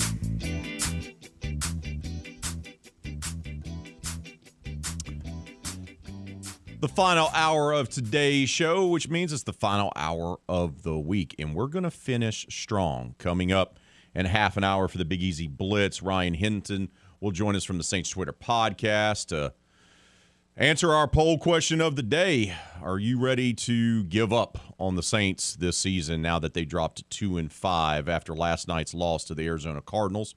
You can keep voting on that poll question of the day. Leave your comments on Facebook and Twitter. Just make sure you keep it clean for the kids. Let's not get sideways this morning. Come on. Come on now. Let's not do that. We'll also have fantasy football advice coming up for you in about 20 minutes when our fantasy football expert, Zach Miller, will be joining us here. But right now it's time for us to talk college football with one of the best reporters and voices about college football out there. Chrissy Freud joins us now. Chrissy, good morning to you. How are you? Good. How are you? I'm doing great. I'm intrigued, thoroughly intrigued by this LSU Ole Miss game, not only because of the point spread has shifted a little bit on this. I view it as interesting because you have Ole Miss, known for its head coach being an offensive guru, who now runs the football like a service academy and has a quarterback that he's still trying to develop. And then we have LSU, who has been somewhat sporadic this season. They're coming off a great win in the Swamp against Florida, but they still have question marks about their team. I think this is going to be one of the best games of the weekend. What about you? Yeah, I think so. And it's weird because I think that there's a lot of people split on whether or not this could be complete domination by Ole Miss or if this is going to be a game that's going to be a lot closer than people expected. But I think that watching the way that Auburn was able to have a resurgence against Ole Miss whenever Ole Miss pulled away early, it just kind of demonstrates how this team can still play, I guess, the lesser SEC opponents more closely than we thought. Because, I mean, I thought that the Auburn game was going to be a blowout on Ole Miss's end, but there's still, despite how well that offense runs, there are still some defensive questions. And as you mentioned with LSU, the team that's been very sporadic, very up and down, and sometimes looks completely different. From game to game, I thought that LSU made a lot of strides against Florida, but Florida's also been questionable itself, so I think it's going to be interesting to see how this one plays out. But I think it's going to be kind of like the situation with Auburn where it's a lot closer than people thought that maybe it might be. Yeah, I expect it to be a close game. I really do. And you look at Ole Miss's schedule, and they played one really good team in Kentucky. Some other teams not quite there yet, and really the difficult part of their schedule kind of begins today on the back end of their season. They still got to play Mississippi State. They still got to play Alabama as well. What do you make of what Lane Kiffin's done this year with not right now a top-flight quarterback, a guy that he's still trying to develop? What do you make of the way he's adjusted his offensive play calling? Yeah, I think that it looks a lot different from last year, that's for sure. But I think as far as the whole score from far elements go that we saw last year, that was the Ole Miss offense, we're starting to see the emergence of some of that again. It's still taking some time for Jackson Dart to develop. I think that this is, as I've said before, it's the quarterback with a high ceiling, but also just a really small sample size. So he's still got to be given some time. But, I mean, we've seen how the passing game can open up just a couple games ago whenever Jackson Dart passed for almost 450 yards. And they had Jonathan Mingo with nearly 250 receiving yards. Malik Heath, the Mississippi State transfer, is another guy who has met the century mark as well. So we're seeing this passing offense open up more, and I think that's going to become more of an element moving forward. But Ole Miss has the number 3 rushing offense in the nation and the best in the SEC. So I think the Rebels have found that that's something that works for them, and I think you've got to play to your strengths. And so I think we're seeing a more versatile opened up offense as time goes on. It's just taking some time because of the development of the quarterback and things like that. But, I mean, whenever you have a rushing attack that's that dominant that no one's been able to truly put to rest yet, I think that that's something that you go with. I thought their defense had made some strides, and I was surprised how good they were playing. And then the last 2 or 3 games, it's kind of been, I don't want to say exposed, Chrissy, but there's been some chinks in the armor, right? How good is this defense really for Ole Miss? I think I would say mid at this point. I think it's just a matter of consistency. This is a defense that's not consistent. This is a defense that has consistently tackled badly for the past 2 games. And I think that Lane Kiffin has not been happy about that. And he made a very aggressive comment about how he didn't have a run defense within 8 miles of the Auburn Stadium. So I think that as far as limiting explosive plays, that's a big deal. Tackling better is something they've got to get better at. Just playing more consistently. I mean, they can come in the clutch at times. I mean, those 2 forced fumbles and the recoveries against Kentucky are what ultimately allowed them to win that game, which was very close. I mean, Kentucky had the potential to score twice, and the final score could have looked a lot different if it was not for those really big defensive plays there within the final 3 minutes of the game. But, I mean, outside of that, looking at this defense overall, just kind of middle of the pack and certainly some fixing to do, and Lane Kiffin's been very vocal about that. Let's switch gears and talk about the LSU Tigers, because it's been a bit of a roller coaster, as it typically is in year one of a coach taking over a program, especially a guy taking over a program that was in the state of condition that the LSU program was. I do like what I'm seeing from the Tigers in that game against Florida, because they did a couple things. They were able to run the football with former walk-on Josh Williams. And, you know, we focus on Daniels in his 6 touchdowns, and that was a great performance. But it seems like him and Kayshon Boutte, they're finally on the same page, Chrissy. It seems like they finally got enough reps in. They've been practicing. They've been working together. And I think that showed. Even though he didn't score a touchdown, I thought he stepped up in a big way the last couple of weeks. You start seeing him implement more in somewhat in the Tennessee game, but really last week against Florida. Yeah, I think so. I think Jaden Daniels has progressed a lot. I think at first we saw some struggles with him as a passer. I think that there's still some things to do, but overall, I think this is a quarterback who's really come together on both fronts. Like I said at the beginning of the year, a lot of my issue with him had to do with it seemed like he was bailing out of the pocket too early at times and just had some deficiencies as a passer. But, I mean, you look at, like you mentioned, the things about LSU is that this is a team that's undergone a lot of shifts, and I think that people kind of discount the fact that whenever you have any type of transition, I don't really care how good you are, whenever you're moving around a lot of pieces and have a new coach and everything, it's going to take time and it's not going to be overnight. And there's always a really high chance that first season is not going to be much of anything to write home about. And so I think that LSU did show some good things against Florida. And I think that what it's going to have to do in this game is really bring the pass rush and outlast a Rebels team that has shown that, at least in the last game, that it could score early and that it can do well, obviously, on the rushing attack and things like that. The defense for LSU, you mentioned the pass rush, that they get after the quarterback. They have future NFL prospects right there, right? You got guys that are going to be drafted first round, second round, third round in this next year's draft. Linebackers, okay. The secondary is still the big question mark, right? Because you got a lot of guys back there that haven't had to deal with the gauntlet that is the SEC schedule and playing against that level of competition. Is that still the weak area for you for this LSU football team's defense?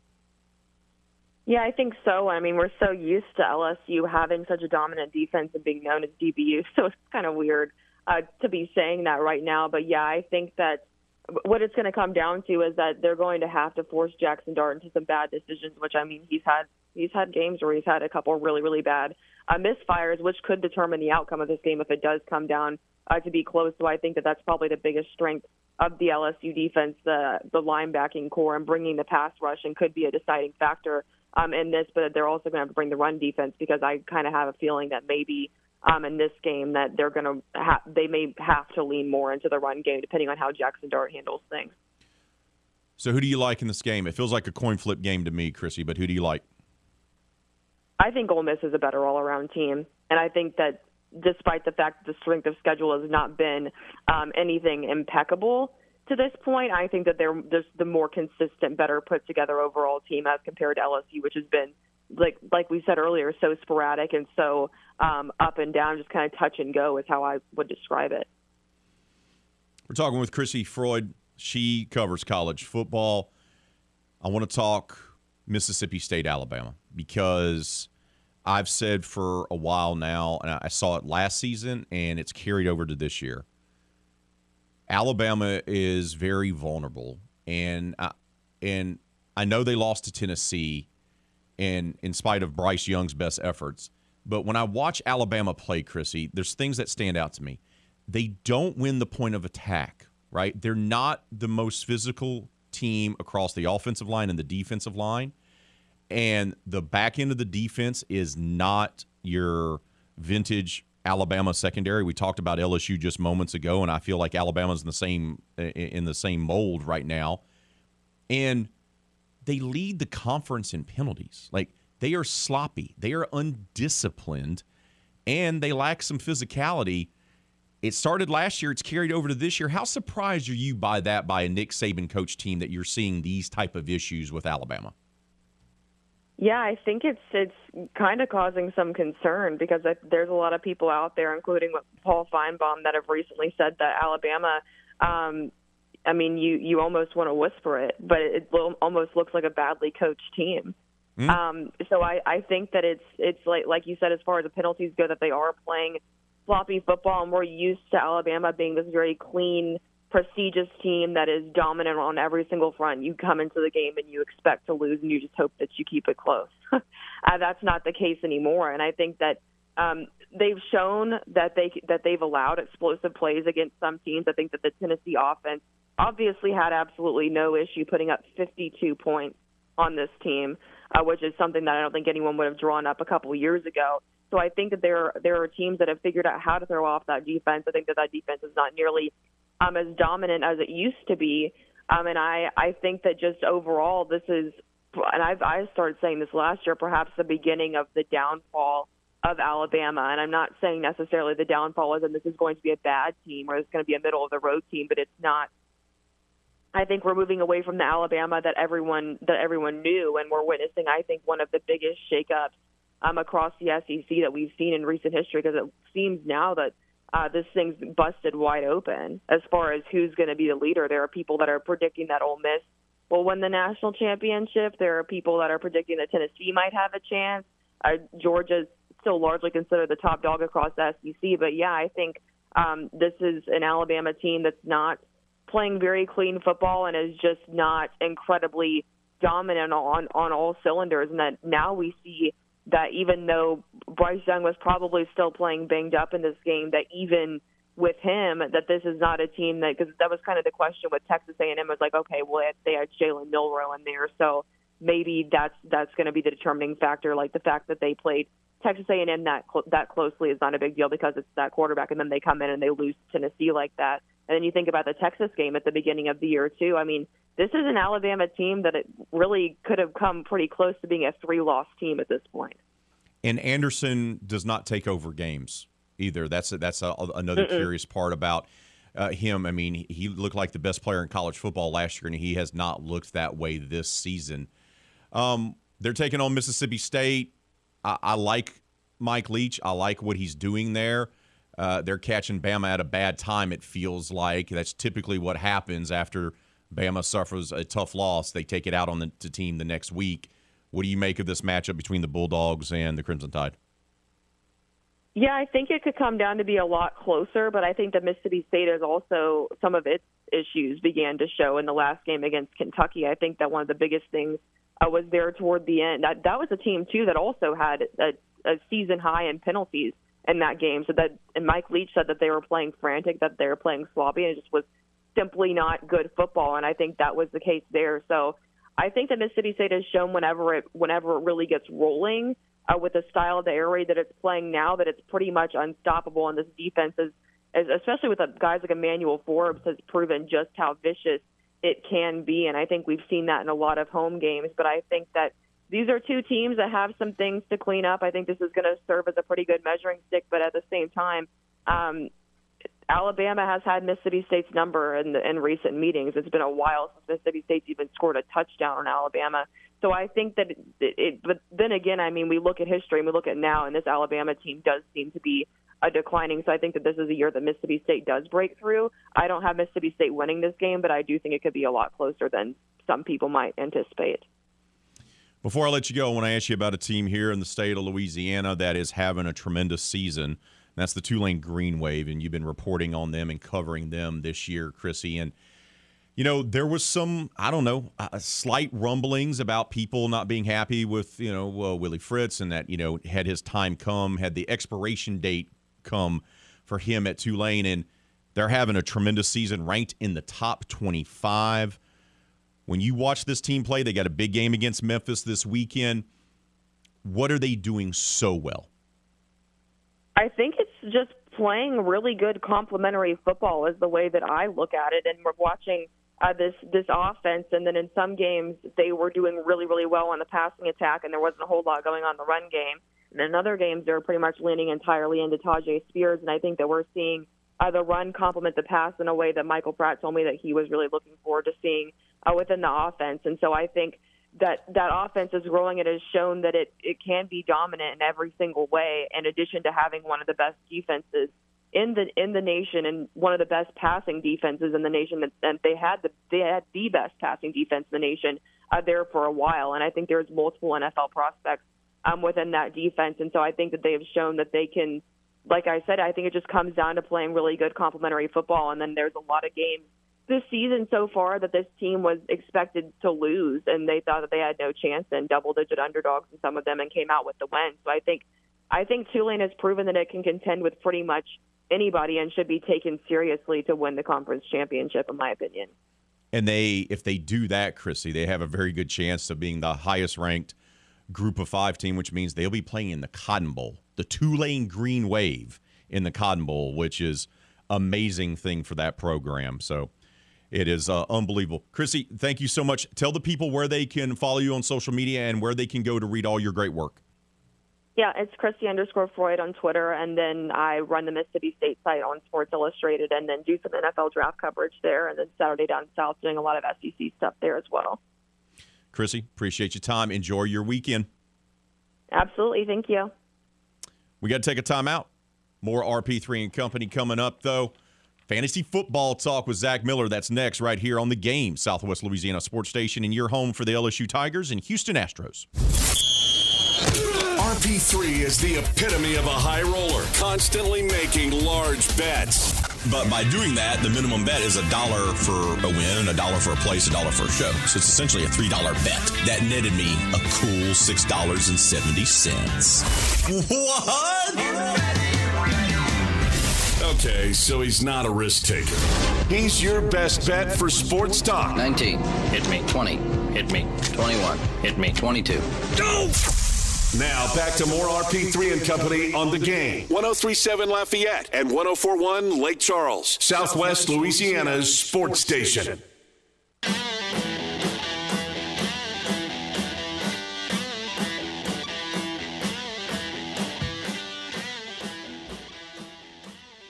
Oh, welcome back to RP3 and Company. I'm your host, the big, bald, and beautiful one. I'm joined by the producer extraordinaire, Miss Hannah Five Names. She's killing it today. Running the ones and twos, manning the phone lines, getting the guest on, producing spots, rocking her UL red. She's ready to go. She's ready to cheer on the Cajuns to victory this weekend while taking money from her grandma, which she's done for years and proudly brags about it as well. And she's feeling generous. She told me during the timeout that she's going to lay down on her sword so our next guest can finally get a win in the RP3 and Company League. It's our fantasy football expert. He's killing it in other leagues, just not this one, because he wants all of you in the league to do well. Man's all about sacrifice. It's Zach Miller joining us now. Zach, good morning, bud. How are you? I'm doing good, brother. How are you? I mean, that's what you're doing, right? You're making sure to lose so that way everyone can taste victory. You're just being generous. Like, you're like, look, I'm a champion. I'm big time. I want these other people, the little people, to feel good about themselves with fantasy football? Well, I tell you what, as it turns out, apparently whoever I'm playing has their best game of the season, because I have been outscored by a large margin this season. So not only am I expecting to lose, but I'm going to lose gloriously. Well, you're facing Hannah this week, and she had Chris Olave on the bench. So advantage you, my friend. Yeah, I mean, unless she benches all of her other players too. Oh. My man says, unless she benches all of her other players, I think she's still good. Hey, I want to talk about the Christian McCaffrey trade because, Robbie Anderson really doesn't move the needle, but the Panthers moving McCaffrey to the 49ers last night for like a second round, a third round, and a fourth and a fifth rounder changes how we kind of view the 49ers now, right? But it also helps us change how we approach them when it comes to fantasy. Does this make now Jimmy G more valuable? Does this take away points away from Deebo Samuel? What does that do for Elijah Mitchell owners? How much of an impact is this going to make on the 49ers, and how much of an impact is it going to make on fantasy football? Huge impact, actually.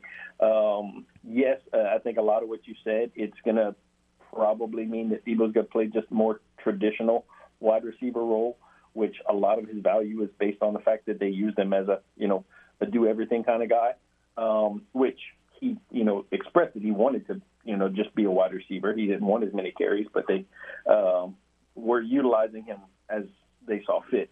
So, yeah, it's definitely going to impact that. I think it may how it affects Jimmy G, we don't know. We know that their goal is to run the ball as much as possible, so the less they have to run it, the better. But this week they're going against the Chiefs, and they have a good defense, but I suspect Jimmy G is going to have to throw it some to be able to keep up.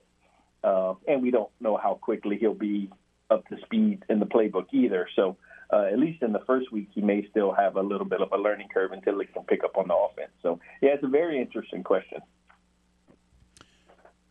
If you're in need of a quarterback these days, let's say you got Russell Wilson and he's been awful because he has been. He's just been dreadful. He looks completely washed.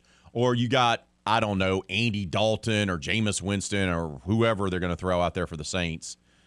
Or, you're having to deal with, injuries to Carson Wentz. Who are your go-tos of pickups this week for quarterbacks? Assuming that Matt Ryan is available in some leagues, which he may be. I think a lot of people may have dropped him or he wasn't drafted at all, depending on your particular league. But it looks like the offensive line is finally starting to give him some protection, and they're getting the running game going, and he's actually starting to look like what they expected they were going to get. Also, Daniel Jones may be available. Kind of a poor man's Josh Allen, runs the ball a little bit, can throw the ball a little bit, and he's finally starting to get some of his wide receivers healthy there as well. So if you're talking about a bargain person, you might be able to match off on waivers. Daniel Jones may fit that bill in your league. I can't believe I'm actually asking this. What about Marcus Mariota? Because he's actually playing kind of okay, right? And especially for fantasy terms, right? Yeah, if we're talking fantasy, he's somebody who's going to get you points running the ball. He's had his best fantasy games when his team was playing bad because, they had to rely on him to actually score some points. It hasn't boded well for the Atlanta Falcons winning many games, but it does bode well for fantasy purposes. Yeah, absolutely. Garbage time points count just as much. This isn't a real game. This is fantasy is what we're talking about. All right, brother, wide receivers, some movement. There's a lot of buzz about Odell Beckham Jr. maybe signing someplace. Do you get proactive and just go ahead and pick him up no matter where he goes, or do you hold off on that? He's worth a stash because as of right now, he's still injured. So it's very possible that you can pick him up, stash him in your IR slot, and then still pick up another position and drop a player when the time comes to put him on your active roster. So, yeah, absolutely, he's worth a roster spot. All right, bud, give me a guy that if you have him still available in your league, doesn't matter what position he is, some buzz, definitely kind of a sleeper guy for guys to go out there, pick up, and add to their teams. If you haven't picked him up already, Brian Robinson Jr., he is the Commanders' RB1. He had they brought him on slowly in week 1. Week 2, he took on a little bit more of a lead back role, and I just expect his carries to increase as time goes on. He's a very good pickup. Jamal Williams is the lead back right there, but Swift is coming back from injury, so I expect that situation to be more of a split back situation in the beginning. So, all right, brother. I hope you well. I wish you well for this weekend. And you know what? Hannah is trying to take one for the team. She benched Chris Olave on purpose because she felt bad for you. Would you like to respond to her act of charity? It's much appreciated. I do appreciate it. Thank you, sir. Thank you, ma'am. Zach, I appreciate your time, brother. Have a tremendous weekend, bud. Thank you, bro. That's Zach Miller, our fantasy football. Yeah, I had to get him on for McCaffrey because that's a game changer, right? Yeah, that makes Jimmy G a lot more valuable now because he's going to have someone to throw the ball to. Deebo Samuel, more weapons that may make Jimmy G a little bit more attractive, if you will. Got to take a timeout. When we return, it'll be time for New Orleans Saints talk. Big Easy Blitz. Ryan Henson, you know him as Dat Boy Wolf, Saints Twitter podcast host, is going to join us. That's next right here on The Game, Southwest Louisiana Sports Station, and your home for the LSU Tigers and Houston Astros. Houdan is ready for Saints talk. They give to Kamara. Breaks through. Spins at the 2. Into the end zone. Touchdown! Time to talk Saints with the Big Easy Blitz here on RP3 and Company.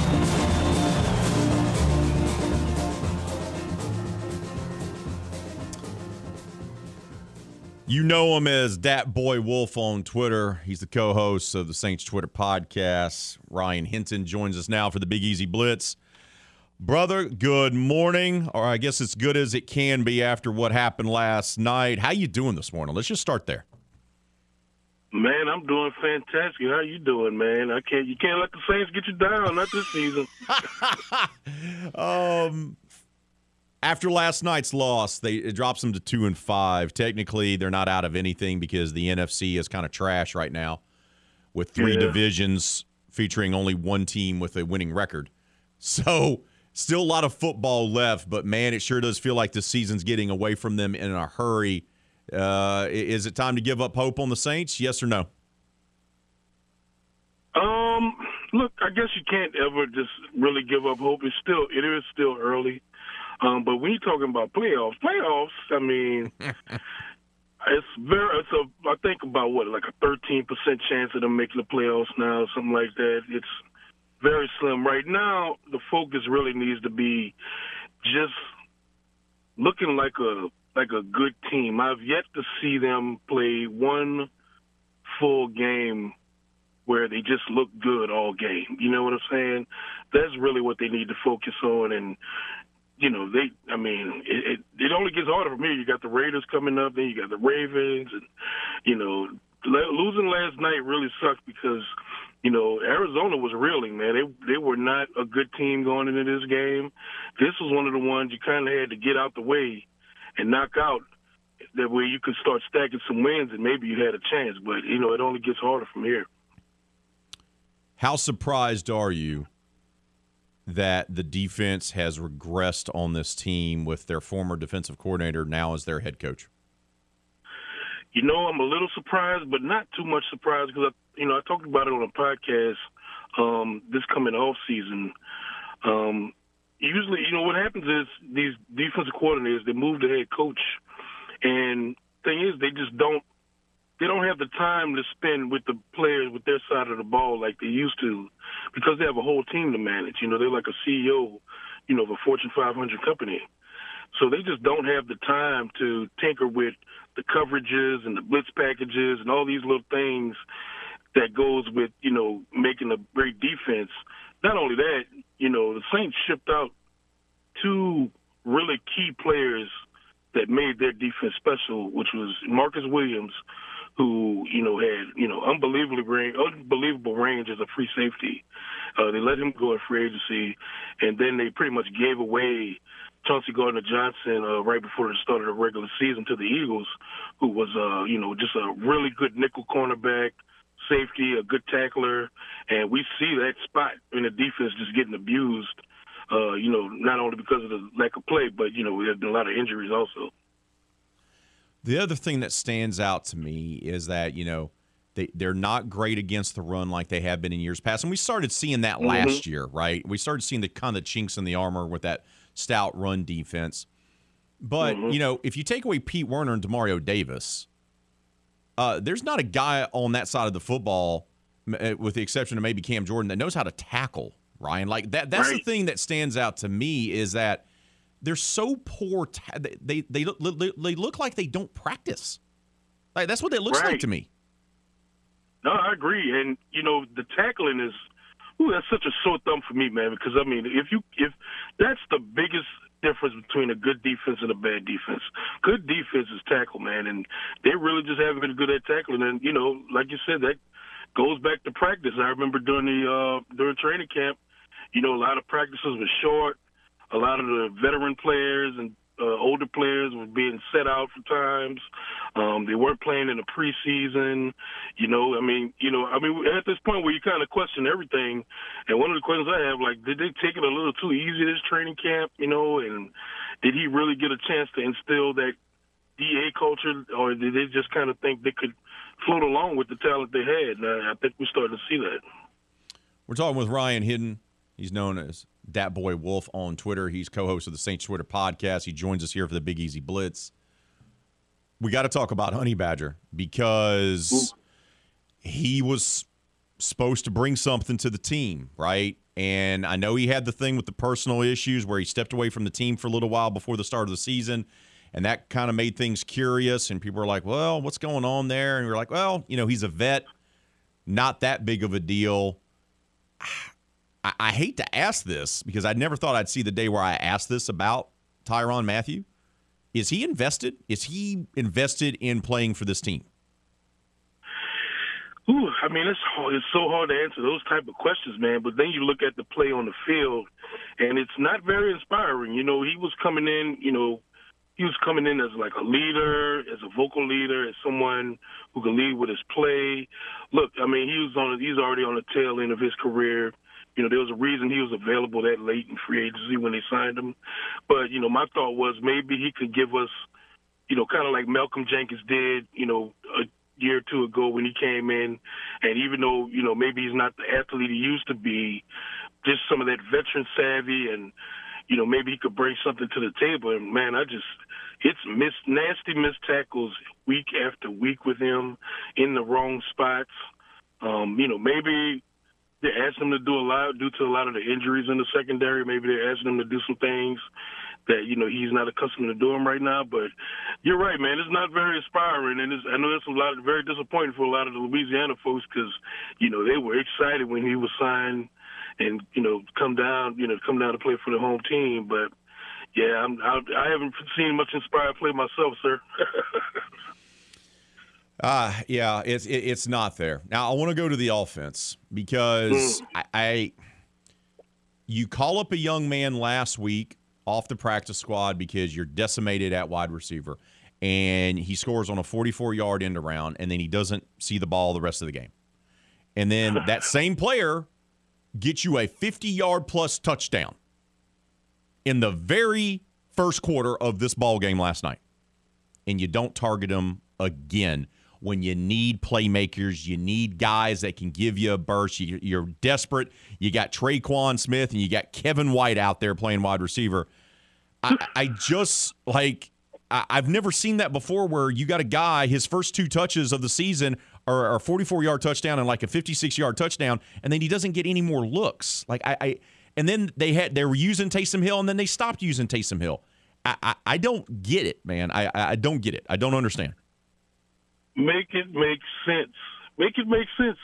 We have a game day Zoom we do during games, and we were all asking the same thing, like, what is going on? Like, you have a player like this, and some people are like, oh, they only have time to put in so many packages during the week. I'm like, look, get on the sideline and figure it out. Run this go route. This dude, every time he gets a chance to make a play, he is making plays. Like, use that. Use Taysom Hill. There was I think it was in the third quarter yesterday in the game.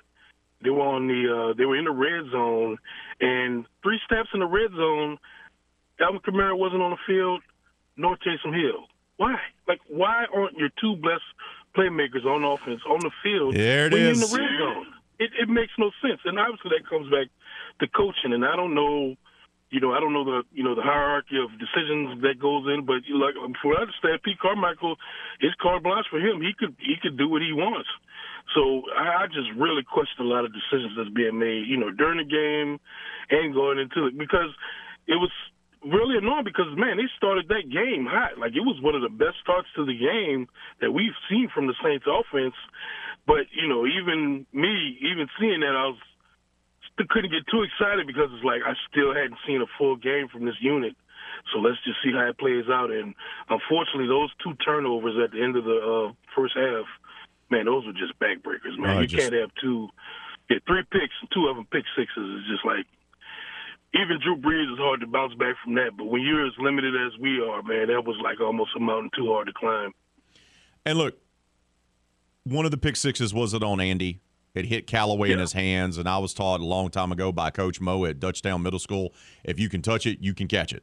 All right, so and when it hits you in your hands, and then it just you serve it up. But I just look at this team and I go, whew, you just go, woof. Like, you just, I don't, like, how do you fix it? I don't even know. Like, how do you even fix it? People are like, hey, maybe put Jameis back in there, or do this maybe when we get healthy, or this and that. I'm like, man, I just don't know. I don't know. It's so many little issues that has compounded that I don't even know where to start. Let me ask you this. I'll get you out of here with this, Ryan. No Michael Thomas again. When is it going to be concern time about him playing again this season? Like, if he doesn't play for the Raiders game, is it time to sound the alarm, to be concerned about whether or not Michael Thomas is really going to be a full-time Saint again? I mean, it's a tough question. I mean, you wonder why he had been on IR. He probably should have been on IR weeks ago, just to create room for a roster spot. Because he just hadn't been practicing, man. From what I understand, it's turf toe, and we know how those turf toe injuries can linger and be a problem. And going forward with them, the Saints have done these things where they pushed all this money, in the back end of the contracts and all these, in the front end of the contracts. So it's really hard to get out these contracts. When you look at Mike Thomas, he has a lot of dead money tied to his contract. Even if we were, to trade him or let him go, it wouldn't be beneficial to the team's salary cap. So it's one of those things where you just kind of hope they figure it out. But, man, we're going on, 3 years where we haven't really gotten into any contribution from Michael Thomas. And that's with him signing, one of the biggest wide receiver contracts in the league. So that's just been tough luck for him, because it's not like he was a banged-up player before he signed that contract. I mean, he signed the contract and then broke the record for most catches in a season, but it's just been tough sledding for him ever since. Ryan, tell the people how they can follow you on Twitter, brother, and where they can go to get y'all's podcast, man. You can follow me at ThatBoyWolf, and you can check me out and my co-host Adam West on #Saints Twitter Podcast. On any podcast listening device you want to use, we're available. Also on YouTube, #Saints Twitter Podcast. Brother, appreciate your time. Keep your head up, man. Try to have a good weekend to flush that loss behind you, and we'll holler at you later. Take care. Hey, just a reminder that here in Louisiana, there are thousands of miles of utility lines and gas pipelines buried just beneath the surface. Sometimes multiple lines are in one area. So look, if you are a contractor that you've hired is digging a hole to put in a new fence, a pool, or for any other reason, you run the risk of hitting an underground line by digging only a few inches. What happens then? Maybe only knock the power out for your entire neighborhood, but sometimes there's an explosion with injuries and even death. It happens every single year, and there's a very simple way to avoid it. Just call 811. Call 811 before you dig. 2 days before you dig, in fact. Tell the operator your address, and someone's going to come out there and mark the location of buried lines so you or your contractor can avoid them. It's simple, it's free, and it's the law. Louisiana 811 operates 811 as a public service, and to promote public safety, Louisiana 811 and the game, 1037 Lafayette, 1041 Lake Charles, remind you, call 811 and know what's below before you dig.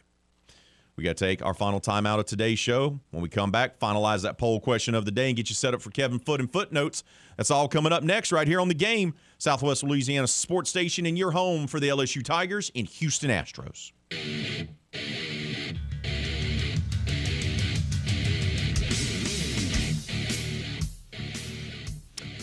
Before we get to finalizing the poll question of the day, I want to thank our guests for bringing us home on this Friday edition of RP3 and Company. James Yasko from the Lima Time podcast. Kara Ritchie, she covers the Arkansas State Red Wolves, talks about them every day on her show. Appreciate her time as well. Chrissy Freud, college football reporter. Zach Miller, fantasy football expert. And Ryan Hinton from the Saints Twitter podcast. Great lineup. Great way to finish out the week. Let's get to some comments on that poll question of the day. Mr. Green says, look, the NFC South and NFC East have switched roles. Bucks with Brady, boy, have looked pedestrian. Remember, Bucks fans, not Brady fan. Falcons are, well, the Falcons. Carolina is almost as big as a dumpster fire as RP3's team, and the Saints use their best players once a game. So is the Saints season over? Not yet. But if they don't make coaching adjustments, it might be DA is what he is, and PC needs to go. Let's not forget the trainers and med staff with strength and conditioning coaches, too. Too many injuries, a complete overhaul of coaching possibly needed. Jamie with the thorough takes this morning. Look at that. Mr. Green ending the week strong. Final results. How close are you to giving up on the Saints season? 61% of you say you're already there. 18% say very close. 12% say not close, still hopeful. 9% say close. Thanks to all who voted on the poll question of the day. Thanks to all who commented on the poll question of the day as well. For the producer extraordinaire, Miss Hannah Five Names, the wild man, Steve Wiley, I'm Raymond Parks III, better known as RP3. We'll do it all again on Monday, 6 to 9. But until then, be safe out there. Be kind to one another. Kevin Foote and Footnotes is up next right here on The Game, Southwest Louisiana Sports Station, and your home for the LSU Tigers in Houston Astros.